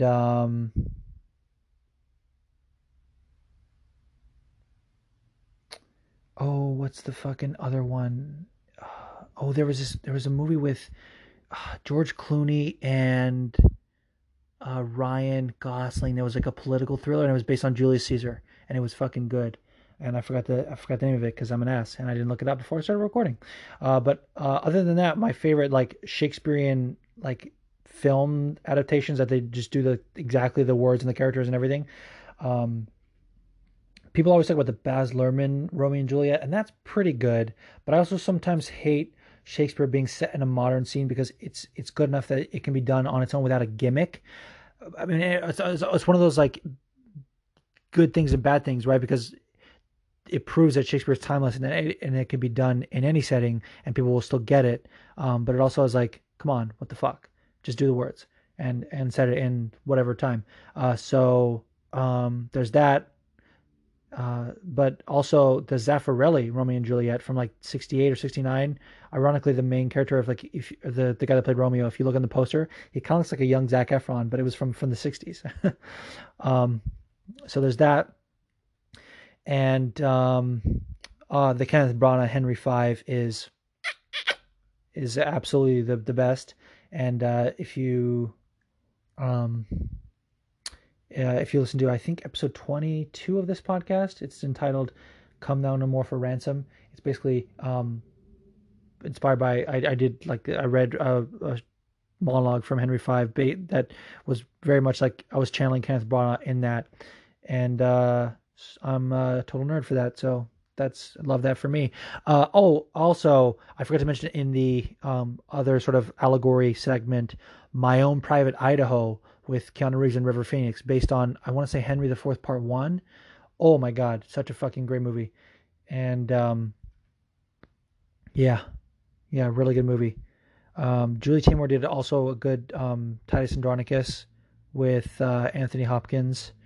Oh, and this is like honorable mention because I actually haven't seen all of it, but I've seen parts, and it's fucking weird as fuck. So if you like Macbeth, which is one of his best dramas, there was actually, I can mention this twice because actually the Royal Shakespeare Company did a version of it with Ian McKellen and Judi Dench. That I have seen all. Fucking brilliant. The best performance of either of those roles ever in all time. And it's so weird because like this is why Judi Dench is one of the best actresses of all time, because like the character of Lady Macbeth should just like exude sex and just be like that sort of commanding presence. If you look at Judi Dench, that's fucking not her at all. But you watch her in that and you're like, oh my God, she's nailing this. How is this possible? I'm kind of turned on. It's weird. Judi Dench, she's old. But fucking A, that's the best Macbeth there is of all time. But also, there was a weird indie movie.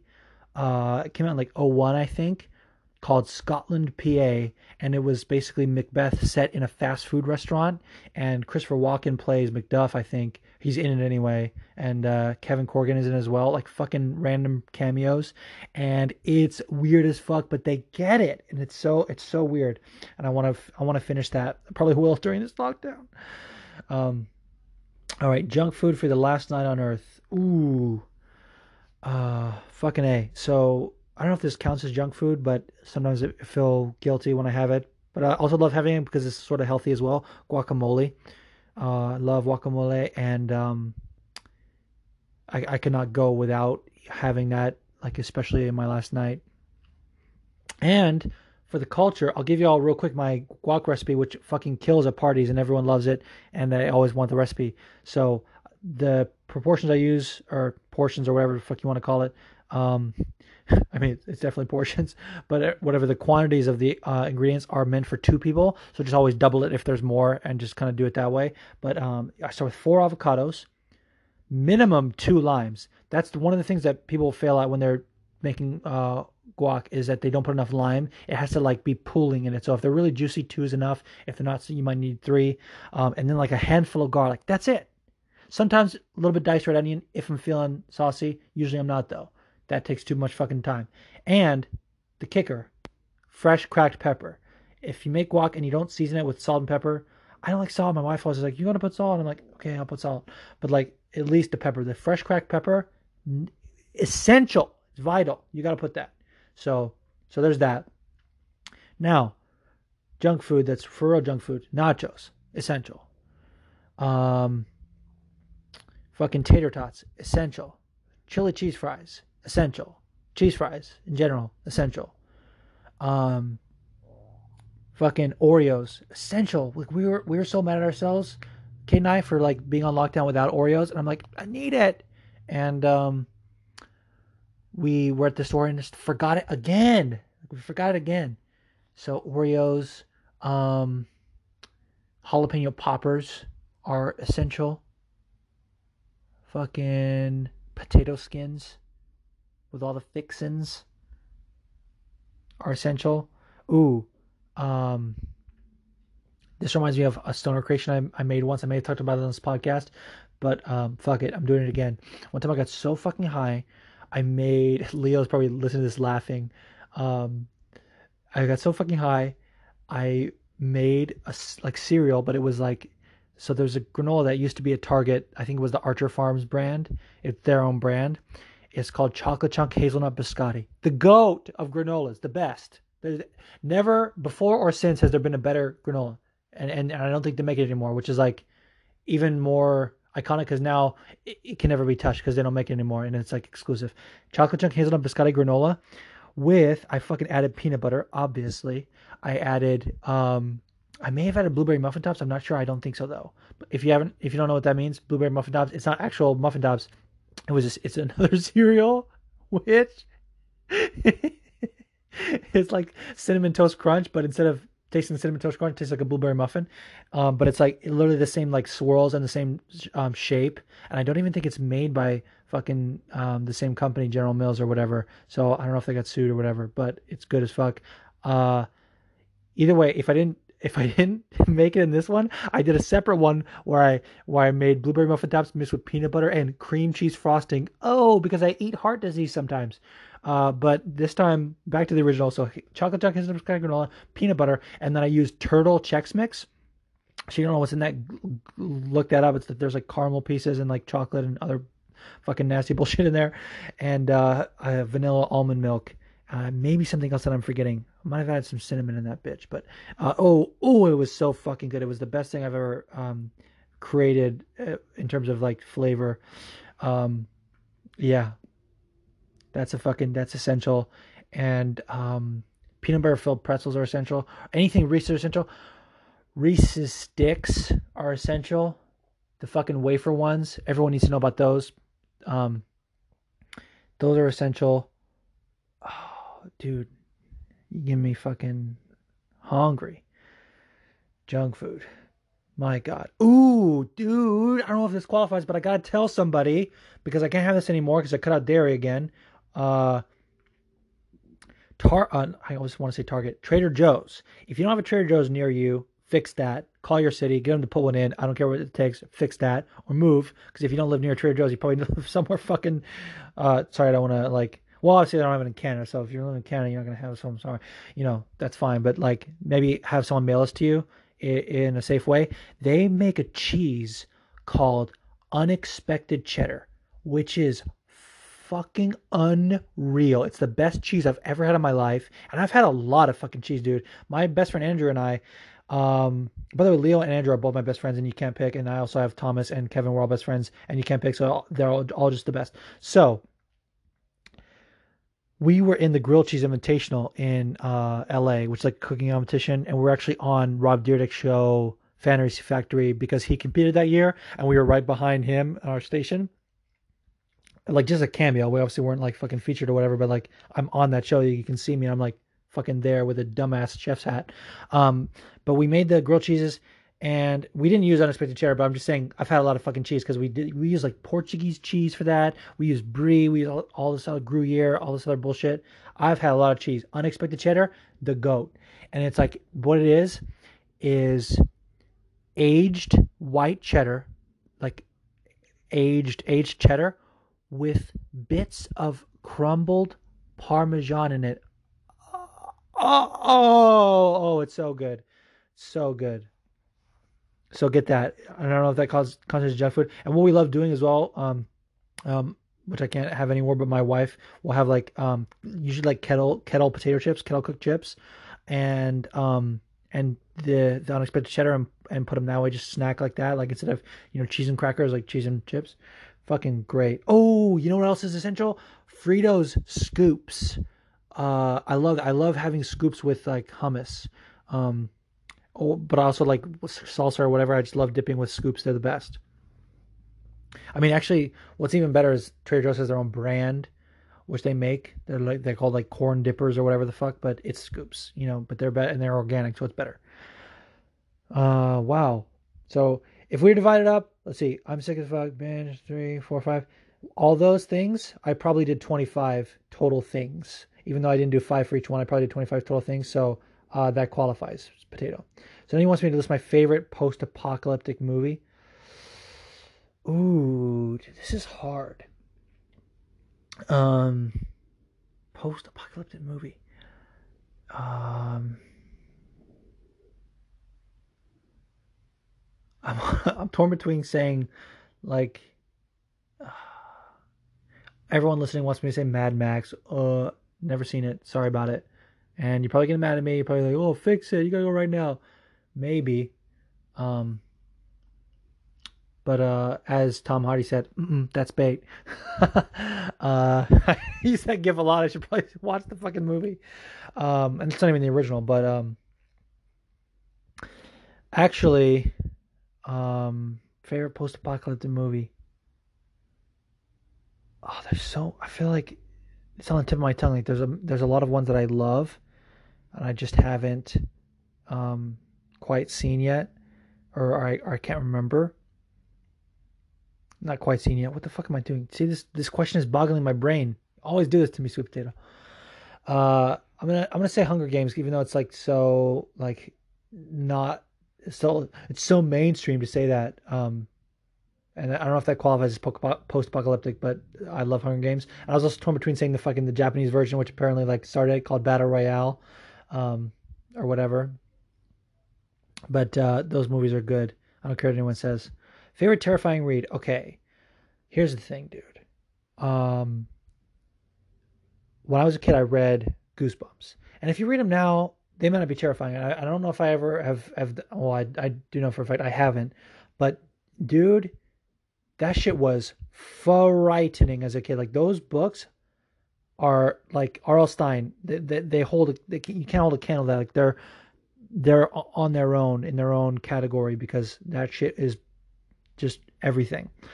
But I would also say, obviously Stephen King novels are up there, but I haven't read many of the novels, just seen the movies. So I was sort of actually just assuming that the books are terrifying as well. Great question. Oh, there's more. I forgot. So favorite uplifting music. So actually, like I mentioned, that song I opened the podcast with, the Sandy Tom song, I sing that to like cheer me up all the time. I also listen to like a lot of Broadway, like I mentioned before, like Hamilton and the Heights, like a lot of like those certain songs, like they know how to evoke emotion, and like that's what the music is about. And so you know, if you go through the whole like story of it, it is uplifting usually. And I also love like Josh Groban songs, obviously like Raise Me Up, and it's so like fucking like taking the literal definition like uplifting, but for real it does lift me up. Like when I'm singing it, I'm always like, when I can stand on mountains. I'm like, yeah, dude. Favorite viral video? Oh my god, I have to talk about this. And there's a lot. Like I used to fucking be really into like watching those like viral videos. Let me tell you something. I keep always coming back to this, and over a period of a number of years, it always makes me laugh. There's a fucking, if you just search, and it's not even necessarily the title of the video, I don't think, but just type into YouTube, Democracy Manifest. And if you've seen this video, you know what I'm fucking talking about. It's a video of this old guy. It sounds like they're in Australia or something, but his dialect is British. So I don't know what the fuck. Maybe just the cop was Australian that was arresting him or whatever.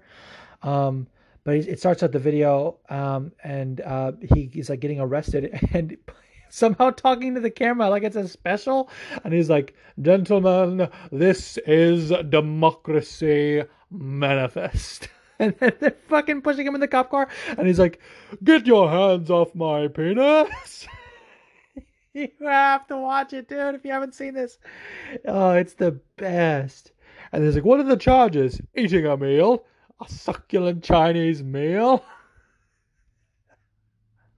And it's just so funny. And it's one of those... It's one of those videos that's so like embedded in your like life that... Or mine anyway, that it became like something I would say like, well, this is Democracy Manifest, like if something fucking shitty was going on in the world. But like also, I was planning Andrew, my best friend's bachelor party, with our other best friend Kevin. He was the best man, but he was like, I can't do this alone. You got to help plan it. I was actually the reverend. I was the officiant that ordained their marriage. I'm an ordained minister, if you guys didn't know. And but we planned it together, and we were doing different points. And one of the things we were writing, we put like general debauchery or whatever, and then we put Democracy Manifest. And I was like, you know what it means, bro. I gotta play right now. Hold on, let me find it. Democracy Manifest. Okay, here I'm gonna play. If you haven't seen this video, you have to hear it, and I don't give a fuck. It's only a minute. It's only a minute 9 seconds long. But also watch the video, because like some of the shit that you see is funny, but mostly it's just the words.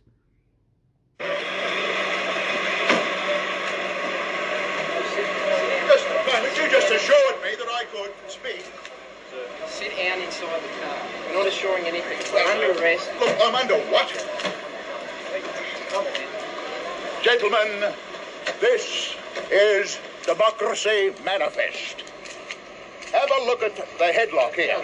See that chap over there? Get your hand off my penis! This is the bloke who got me on the penis before. Get some cups.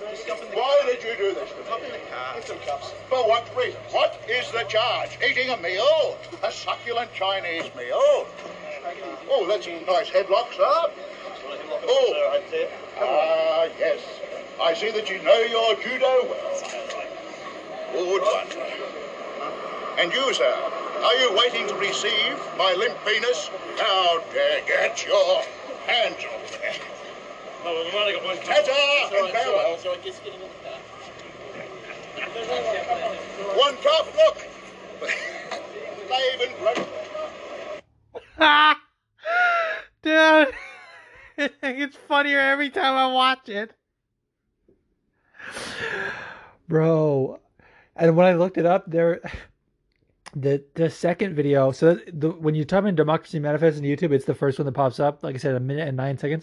But the second one is 2 minutes and 26 seconds, and it says Democracy Manifest guy speaks, and it's like an interview with him, and I'm like, I need to watch that, but I'm not gonna play it here, obviously.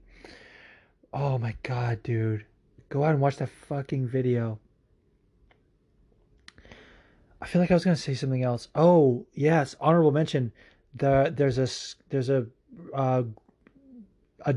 community duo online called Britannic, spelled Britanick, because their names are Brian and Nick, and they're like they met at NYU, I believe. Or maybe they went to college in Georgia. I think that's actually true. They met at college anyway, and they do like sketch comedy videos, kind of, but like they're creative. It's like not normal sketch comedy. It's like their own kind of brand of humor, and it's like weird videos. And they're so fucking funny. And my friends and I used to like always follow like when a new one would come out, and we would have like our favorites that we would show people, like, no, you gotta watch these videos here. And that's thing we used to do in college, was just like sit and like look at these videos. And my favorite one, and because it's like also like they went to fucking great lengths to make it, and like well, there's one of them that's technically considered a short film called Eagles Are Turning People into Horses, which is fucking crazy, and it was Brian's thesis film in college. But it's like a 15-minute film, like little like short film. But the best one that I laugh my ass off every time is called On the House. This guy makes like a fake cooking show to basically get around the like restraining order that his ex-girlfriend put on him. Like it's like a fake like restaurant review show, not a cooking show, a restaurant review show, because she's like a waitress at this restaurant, and they go like, they play the music like like fucking like you're on a review show or whatever, and they go in this restaurant, and he's like, Nick, I'm restraining against you. Why are you here? And he goes, no. It clearly states if I have to be within 50 feet of you for a job like this obviously real cooking show, then it's legit. And I fucking laughed my ass off at this video. He one time gets so drunk, and he is like he's like reading a poem. He's like, Brian, listen, I wrote a poem. Could you give me some notes? And he's like, this isn't a poem. You just peed on a paper plate. And at the end of the video, they go to her house, and he's like, I peed you a poem. Oh my god, it's so funny. You have to watch this video. So look up Britannic On the House. So those are it for bests. Now worst field trip.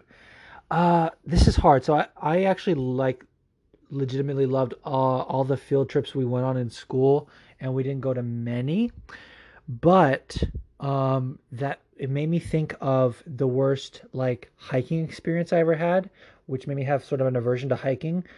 So my dad has this friend, and they grew up together. He apparently saved my dad's life when they were young. Like they were all at a camping trip, and my dad went to go pee, and he was apparently going to walk off the cliff because it was like dark and he was like sleepy.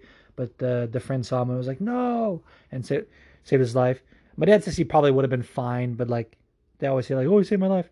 But we would always do things like his daughter and I were born like within months of each other, I think. And so we'd always do like stuff together, sort of as like a family kind of, or whatever. And we went hiking in Red Rock in Vegas, or it might have not been exactly Red Rock, but near there. But those are the kind of places you hike when you're in Vegas. And he apparently found this trail, and he knew everything. We fucking got lost in this piece of shit. Like, we got lost, and we're in the summertime in Vegas, and it was like triple degrees. My fucking sister, who I was like 11 or 12 at the time, so my sister must have been like 9. She got like sunstroke or heat stroke or whatever, and my dad stayed with her while the fucking friend went to go find help, and me and his daughter were meant to like go to the road. Like, we finally found the road, but we didn't find it was a trail that was supposed to get us back to where we started, right? We fucking got lost, and so we got to the road, and we were supposed to fucking hitchhike, or like not literally hitchhike, but like like signal for help. So I literally was like, the only thing I noticed was like, put out your thumb or whatever, and I was like sitting there as a fucking 11-year-old. Fucking, I don't know who's gonna pull over. Maybe they're fucking waiting for someone. They're gonna fucking, I don't know. They see 2 little kids. Luckily, some like, not rangers, but like people that are in the area supposed to, like, they found us over. They got us fucking water, and they saved us. But it was fucking scary, and made me not want to go hiking ever again. I've been hiking since, but like, I always hate it. So yeah, worst live event. That's hard to say. I'll tell you the worst live fight I've ever watched. I went to Bellator 170 at the Forum in Inglewood, which is the best venue for fights that I've ever been in, which includes MSG, which is a dump. But the main card had Holic Gracie versus Kato, this French-Japanese guy who knocked out Joe Schilling. And it was the worst fight. If you think Ngannou Lewis was bad, this was like Ngannou Lewis, but with people you've never heard of. I mean, obviously Holic Gracie is like part of the legendary Gracie family, and he like beat Sakuraba, and it's like, ooh, Holic Gracie. But it was a fucking stinker, dude. There was some parts to love. Like, they both were obviously like afraid of each other's weapons. Like, Kato didn't want to risk getting too close and get taken down. And then Holic didn't want to get too close because he didn't want to get caught with those bombs that knocked out Joe Schilling. But they just fucking were like playing pitter patter for like 15 minutes, and I was like, bro. And what made it worse is I had like floor seats. I was like right there, and I was like, dude, do fucking something. I felt like a Just Bleed fan, you know. Horrible fight. But as far as worst live event, I'm usually pretty good at picking live events to go to, and just in general. Like, I feel like this is probably a general question, like not just fights, like any concert stuff. Like, I pick stuff that I like going to. I don't know what else to like say. However, that's reminded me of a story that has nothing to do with anything, but I like telling stories on the podcast. One time, my friend Andrew and I went to this bar in Echo Park, and if you're in LA, you know this is a fucking like hipster, but also kind of shady area.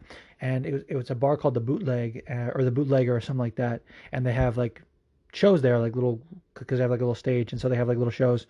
One of my favorite like bluegrass artists was there, William Elliott Whitmore, which, by the way, if the albums I just realized for Dismal Future, his album Field Songs, fucking great. He recorded some new songs, but also some old songs, but he recorded literally a lot like live in a field, and you can hear like the grass swaying and stuff. Oh, it's fucking badass, dude. It's perfect. And he's got like a badass voice. And it was just literally like him. Sometimes he plays with a full band, but this show was so limited. He literally played with a kick drum that he borrowed from his opener, and he's just kicking, with it, and his guitar. And he played this fucking badass set, and we get to drink with him afterward. And then there were these girls there, and Andrew and I at that point were trying to like think we could like fucking pick up girls in bars, and I put on like a Cockney sort of English dialect, because my like RP's not the kind of voice, like a dialect you use to like pick up chicks. It's like they want Cockney, they want that little like dirty kind of fucking whatever. And I had these girls convinced, but it never went anywhere. We had to go home, and they hated us. So that was depressing at the end. Worst kiss. I'm not gonna name names, but I dated this girl in high school, And one time we like ditched class to like make out in the stairwell of our high school, and it was so bad. And I was like, I had my eyes open for the whole thing. You know, you close your eyes when you kiss. Obviously, like for the most part anyway. I my eyes open and I was like, bro, what the fuck is going on? But it was like one of those things that you can't stop. I didn't have the like, I don't know, intestinal fortitude to be like, or I don't know, presence of mind maybe is the right word. Like I didn't have the right sense to be like, hey, this isn't doing it for me. Actually, like we were just like making out in the hallway, and I was like, yep, not going anywhere with this chick. Oh, that was weird to tell on the podcast. Okay. Thanks for those questions, Sweet Potato. He's a fucking legend. Guys, go follow Raging Sweet Potato. Your Twitter experience will be better. And another account you should follow that will make your Twitter experience better is Fuck Yugi, at FUUCKYUGI. This guy's the fucking man. And his name, actually, you might be able to search this, is where it's just the pizza emoji and then the shit emoji, because pizza's shit, which is funny as fuck. And he says, when are you going to get an Xbox and have wars with us? Bro, I want to so bad. And here's the thing. I'm always like a platform or two behind at least. Like I got an Xbox late in the game, like when it first came out in like the 2000s. But I was behind, but the 360 hadn't come out yet. But I got it like probably like a month or two before the 360 came out. And I waited a long time to get the 360, and I didn't get the 360 until my first Black Friday with Kate in 2012. Like I fucking was so late on getting the 360, and we still have that, and I play it sometimes, but I haven't hooked it up to my new TV since we moved.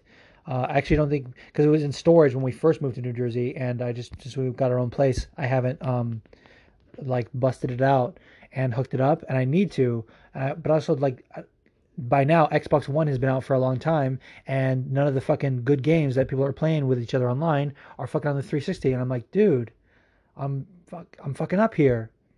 So I need to get that. I also this like makes me sad because I also like I follow a bunch of gamers that are on MMA Twitter, and there's a fucking civil war going on between Xbox players and PS4 players, and I don't know who's right. And they both do the whole thing, which is kind of funny, which is like pretending that the other people are like wrong for getting that one, like oh I can't play with you because you have the wrong system, or like oh you're a fucking pussy if you have the other one, or whatever.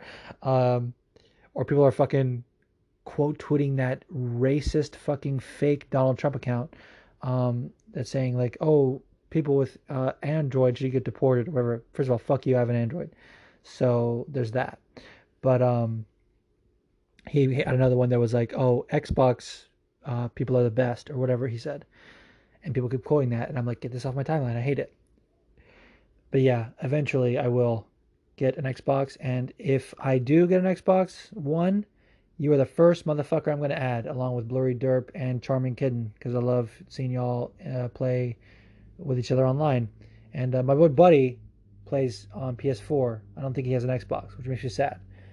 Because like, I want to get an Xbox because I've stayed with Xbox, but then I look at PS4 and I'm like, they're doing some stuff right, actually. Like, why don't fucking... This is the problem. Like, shit needs to be more cross-platform. That's the problem. Now I'm going to get a bunch of messages like, actually, there's certain games that are cross-platform because that... And I'm like, okay, stop. Just kidding. But definitely send me some tips. All right, this next question is from Phil, the MMA dude, co-host of the Split Decision podcast. Shout out to Phil. I enjoy his tweets and I enjoy his show. It's really helped me get through the week sometimes, to be honest. And that's what his question is about. He says, for myself personally, working out, specifically Muay Thai and BJJ workouts, have helped me cope with anxiety for many years. I'm starting to go absolutely nuts staying in for so long. Any advice on how to do great MMA-related workout in the confines of a small home? Great question, Phil. This can help a lot of people. The fucking drunk guy from the last episode was like, do a Tony Ferguson, throw your furniture around. Bro. But that was kind of funny. Seriously, no, this is a great question. This goes back to what I was saying about the whole Sunshine Fights thing that people should do because of Sunshine Songs and whatever. Not my promotion, obviously. But Louis Smolka streaming his workouts, and like a lot of fighters are starting to do that. They're going on Instagram Live. Serena Southpaw De Jesus is the Southpaw Outlaw, but it's at Serena Southpaw on Twitter and Instagram. She fucking is streaming her like hitting pads with her coach on Instagram and doing different combos and things like that, which are great. And I don't know whether you have the capability. I try to find that there's some DIY videos about how to make your own focus mitts and things you can do. So I don't know if you have someone that can hold the mitts for you. Otherwise, get some fucking pillows and tape them to your wall, and that's your fucking heavy bag, and do that shit. That would be amazing, actually. But also, I sent Phil. We've been talking since he sent this question because I think it's important, and I want to help him out. And anyone else who wants those kind of workouts, I sent him a bunch of DIY videos on how to make a grappling dummy to like drill BJJ, and a lot of them are pretty easy. It's something that I might do for fun because that sounds like a fun DIY project. So yeah, do that, and also follow Gracie University or Gracie Breakdown on YouTube. They have a lot of drills and stuff that you can do at home that they post on YouTube all the time. And I'm sure that they're going to be fucking quarantining and style. Rener Gracie is one of the brightest minds in jiu-jitsu. He like eats, sleeps, and breathes jiu-jitsu. He just is always like staying up with like current trends or whatever, and is like so like entrepreneurial like minded. He's the GOAT of that kind of thing. Man, great question. Go follow Phil as well. Next question from Cyrus King, the man. Also need to go follow Cyrus King, and obviously follow anyone in the forum. I feel like I get super excited about certain people, and that sort of discounts the other people. But I want everyone to follow everyone because this podcast is about building a community. Cyrus says, real question: if there is not another UFC fight this year, do you think there will still be an MMA Twitter, or will we disband? No, absolutely not. Because first of all, what I've noticed from MMA Twitter is that the sense of community is stronger than any other like subsection of Twitter. Like if you find like film Twitter or NBA Twitter, like it's all just about like them speculating on whatever's going to happen and whatever thing, and they like to argue or whatever. And yeah, we do that too. But MMA Twitter, especially with like, you know, No Turn on Stone getting the follow trains and getting everyone connected and everyone having a lot of mutuals, you know.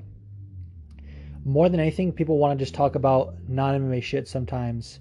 Like I see a lot of posts from people that have nothing to do with MMA, and you'd think that like those wouldn't get a lot of interaction, but sometimes those get a lot of interaction, and it's crazy. So like I absolutely think even if there's another UFC fight or like major organization has a fight this year in MMA, there's no chance of it disbanding. Like we got to stick together.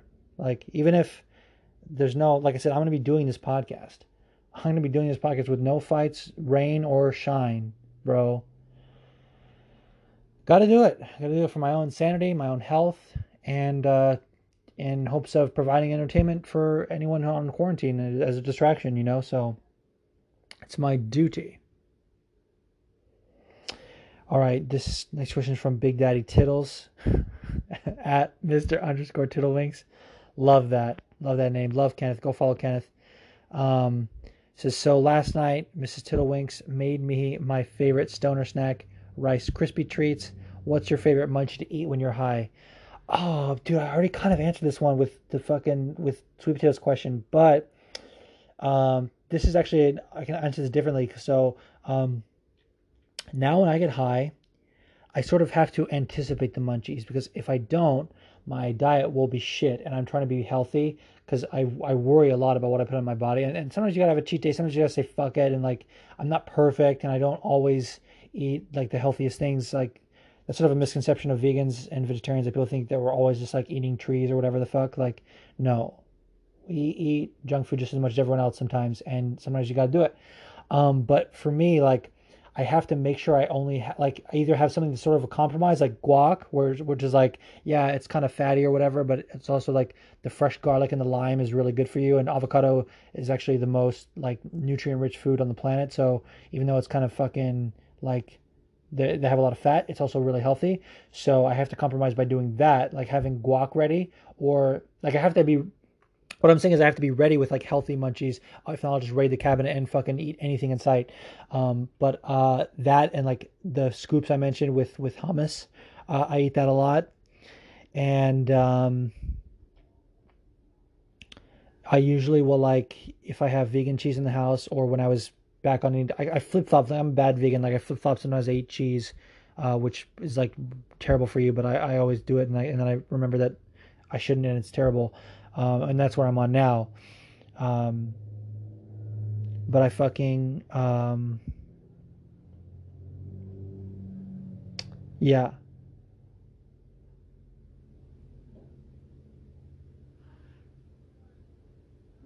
I got distracted. My favorite munchie to eat when I'm high, dude. See, this is the problem. Oh, cheese. Like I was saying, I just throw cheese on everything, and I'll make fucking potato nachos. Like a fucking slice the potatoes thin and fucking make potato nachos. I'll put goddamn. This is another thing actually that is like a compromise thing that I'll make sometimes, but you have to make it in advance. So like I rarely do this, but it's something my dad used to make. It's called Sesame Crunch, and you basically take sesame seeds, and you mix it with peanut butter and honey, and then you cool it in the fridge, and they become like bars. And it's just like healthy, but it's like so fucking good. Yeah, that's probably it. Oh, and I also like, obviously, like ice cream is a big thing, like, but vegan ice cream. And even when I'm eating dairy, when I'm like bad and I'm eating dairy, I still eat vegan ice cream because it's way better actually if you find the right brands. Like cashew ice cream is fucking better than any ice cream I've ever tasted. So it's the best. This isn't a question, but Pixie Dust 26 chimed in and says, I turned to mind-altering substances for the first time in years. That's it. It's the love of God. Which caused a reply from the aforementioned Blurry Derp 2 Squirrel. He says, Chews beat up Elijah Wood and stole his seat at the opening premiere of Turner Hooch. Okay, I told this guy's story, and I'm going to tell on the podcast. He said Turner Hooch as a joke, and it wasn't the premiere actually. So there's a theater in Hollywood called ArcLight, and it's like a famous theater, and it's on the side of it, and if you're on Sunset Boulevard, it says it's like Cinerama Dome. They have multiple locations, but the one in Hollywood is the famous one, kind of, the ArcLight Theater.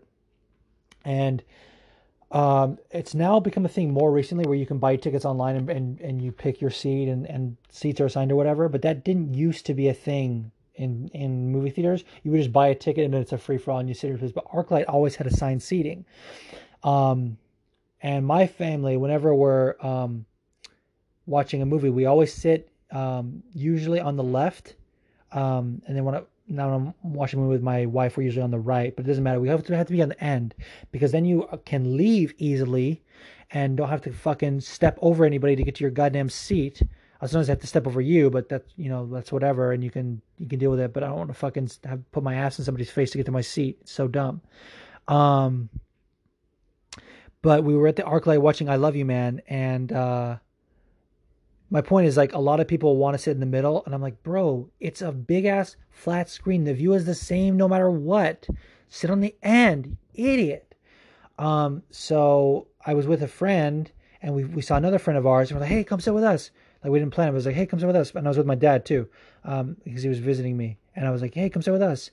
And then the previews are about to start, and there's nobody. And in the row we're in, the friend that had joined us is like, why don't we just move to the center? There's no people. And I was like, bro, dumb. But I want to, like, not be fight about it. And one of my pet peeves, I fucking hate when people talk during movies. Like, sometimes I whisper if I want to tell my wife something, like, oh, that was the guy in the thing. But, like, don't fucking talk out loud. It's the worst. And so I was like, oh, we got to go to the center. Fine. That's fine. The movie was about to start, and Elijah Wood and Dominic Monaghan, who, if you don't know, was I think it was Mary or Pippin, one of the twin, or I guess they're cousins, whatever, the hobbits. Not the one that says, like, we've had one breakfast. Yeah, what about second breakfast? Like, it was the other one. Dominic Monaghan, and at that time he was filming Lost. He was in Lost. They come and they're like looking at their ticket, and it says your seat on it, and looking down and kind of not wanting to say anything, and they're like, they're on our seats. And my dad looks up and he's like, oh, are we in your seats? And he's like, yeah, you're on our seats. And I was like, oh, we're sorry. And then we scooted past him. And actually at that time we didn't know who it was. But my dad later on was like, that was Elijah Wood. And I was like, oh shit, because it was dark. And I was like, that was fucking Elijah Wood. And my fucking friend John, who's a fanboy, was like so obsessed with Lost at the time. And he was like, I want to shake Dominic Monaghan's hand. And we waited for so long. It was so dumb. I was like, bro, you've been in Hollywood for a few months now. It's commonplace. All right, this next question is from my man Genghis. He says, sativa or indica? Usually sativa. A lot of people don't want indica because they want to fall asleep. They want to just like whatever. But sativa is where it's at. It's a fucking wicked experience. But usually what I'll go for, because sometimes I do want the indica thing, I will go for a hybrid. So both. And then he also asked, and I'm breaking the rule, by the way. I know I said one per question from now on, but I'm breaking the rule for this podcast. And while there's no fights, because I want to fill up space and I want us all to kind of distract each other. So ask me whatever you want, but I still reserve the right to not read or answer some questions, because some of it's going to be some weird fucked up shit that I don't want to answer. So yeah, I still may be picky, but for now on, or for now, not for now on, but for now, we're going to open up that rule. And he says, what's your favorite gluten-free meal substitute? Like, what meal did you always love? And when you went gluten-free, you had to find a way and make it even better. Like, I substitute cornflakes for breadcrumbs when I make breaded chicken breasts. That's what he said. Interesting. So there's some things that are gluten-free that I like better, like muffins. There's a brand, I forget which brand, but they make muffins that are like infused with veggies or whatever, but they're gluten free because they're made with like oat flour, and they're so much better. And they're like more like soft and moist, and it's fucking bomb.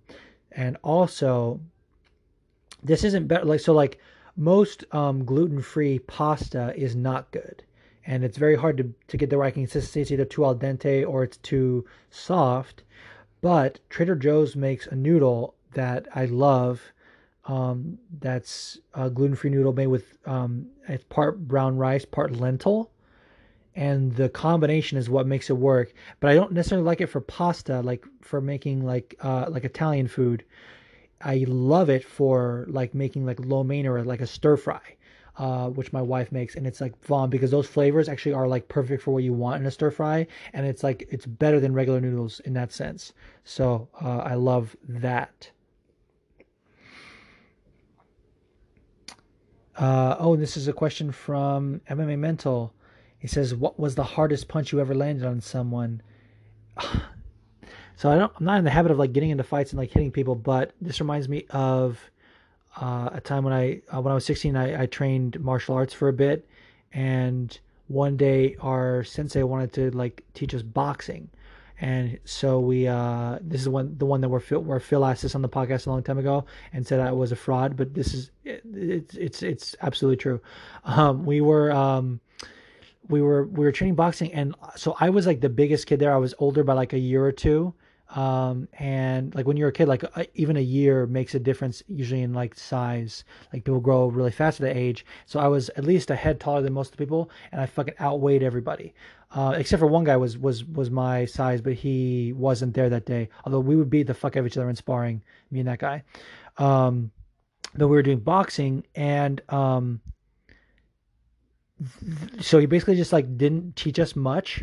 He literally was just like, this is just for experience or whatever. And so we each had like headgear and gloves. They're probably 16-ounce gloves, or maybe 14, probably 14 actually.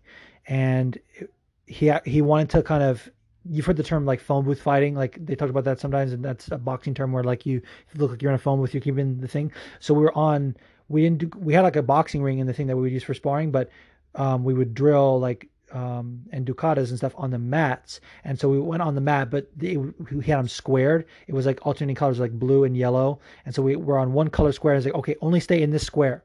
You can only do that. And so because of you couldn't evade and stuff, they were all like afraid to face me. And like I was bigger and you couldn't go anywhere. And this one guy was like he was actually, even though I was bigger, he was kind of stronger. He like was like a little bit buff. Even he was scared at first, but he was tentative for like the first 30 seconds, and I was like throwing some jabs. He was slipping me. He lands, and then finally he woke up and like landed a big shot on my chest, and I just fucking instinct took in, and I threw a big hook. Didn't knock him out. I'm not saying I fucking knocked anybody out, but he wobbled for a second, and that's when I became like a pacifist, and I was like, holy shit. And then we called it off, and the center was like, no, what are you guys doing? And I was like, I can't. And then he was like, no, I gotta sit out. And the guy sat out for the rest of the day, and that made me like not want to fucking hit anybody anymore. Except for now, I want to beat the shit out of everybody.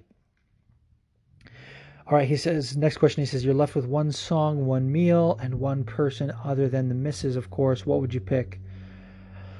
I think he probably like, because this is all in one tweet, I think he probably like scaled it down because of like character limit, because it's kind of curious, like if I had to only pick one, like Beyond Island or something like that, I don't know.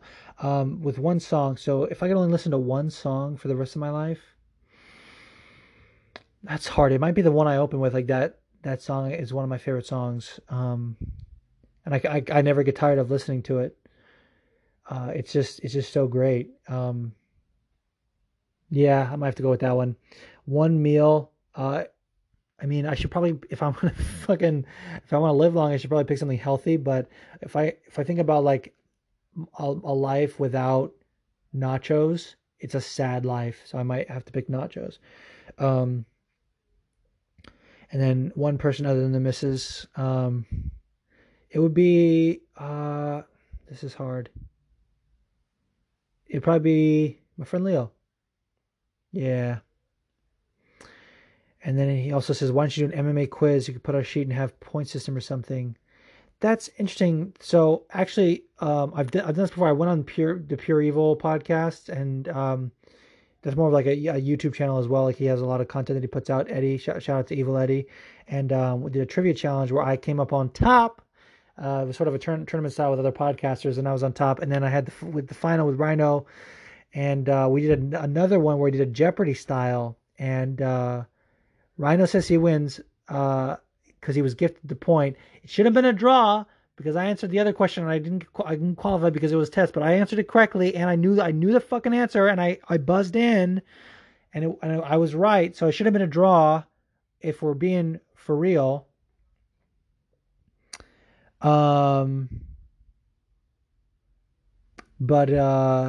Yeah, other podcasts, and Mike from the Wocast is going to do that. He did another one already with Lerone Murphy. So, and I want to be on that one. So I don't want to do something that's someone else is doing. I try to never do that. And also that would make me want to have guests. And, I need to have guests on sometimes. I'm actually going to have one next week. If you do that, then you have to keep doing it like often. And I don't know if I want to do that. So good question though. And that wraps up the forum. So, yeah, I'm gonna end it there because I'm gonna talk about the next episode. So that brings us to the end of our show. But before I let you go, I want to give a little preview for next week of what we're going to talk about. So, I am very fortunate to know somebody who's in my circle who has recently been certified as an MMA ref / judge. I think in New Jersey, and we're going to clarify this when he's on. I think you have to be both or something like that. You get certified just to be both. So, yeah, I'm going to have him on because I want to stick to being MMA sort of themed, and I am often critical of refs on this show, but I also say that they have a thankless job and the toughest job in all of MMA. So I want to make sure that you hear from one and sort of get his perspective, because he has a lot of good takes on MMA. He used to be on MMA Twitter actually, and he got banned, I think he said, for calling Tommy Lahren a cunt, if I'm remembering correctly. And he was just like, no, fuck it, I'm not going back. A lot of you guys get banned and just start a new account. Like, he was just like, no, fuck it, that's it. But he's still on Instagram, and he's gonna plug his socials when he's on. So you want to any questions. So in that, sticking with that theme, next week's forum will be, I can't decide if I'm going to do a separate forum that's going to be sort of random, anything you want to talk about sort of stuff, or if it's going to be directly related to the stuff. We'll have to see where the state of MMA is at that time. But in the meantime, when you're listening, send me questions. Either DM them to FWM_pod, or what I might prefer is email them to fightingwithmyselfpod@gmail.com, so I can have them kind of separate from my online social media or whatever. Send them in any questions you might have for a ref. Send them in, and we're gonna get them answered. So I'm looking forward to that. Otherwise, that brings us to the end. Stay safe, stay healthy, stay the fuck away from me, and I say that with love. And stay the fuck away from everyone else too. Keep social distance, and stay salty, motherfuckers.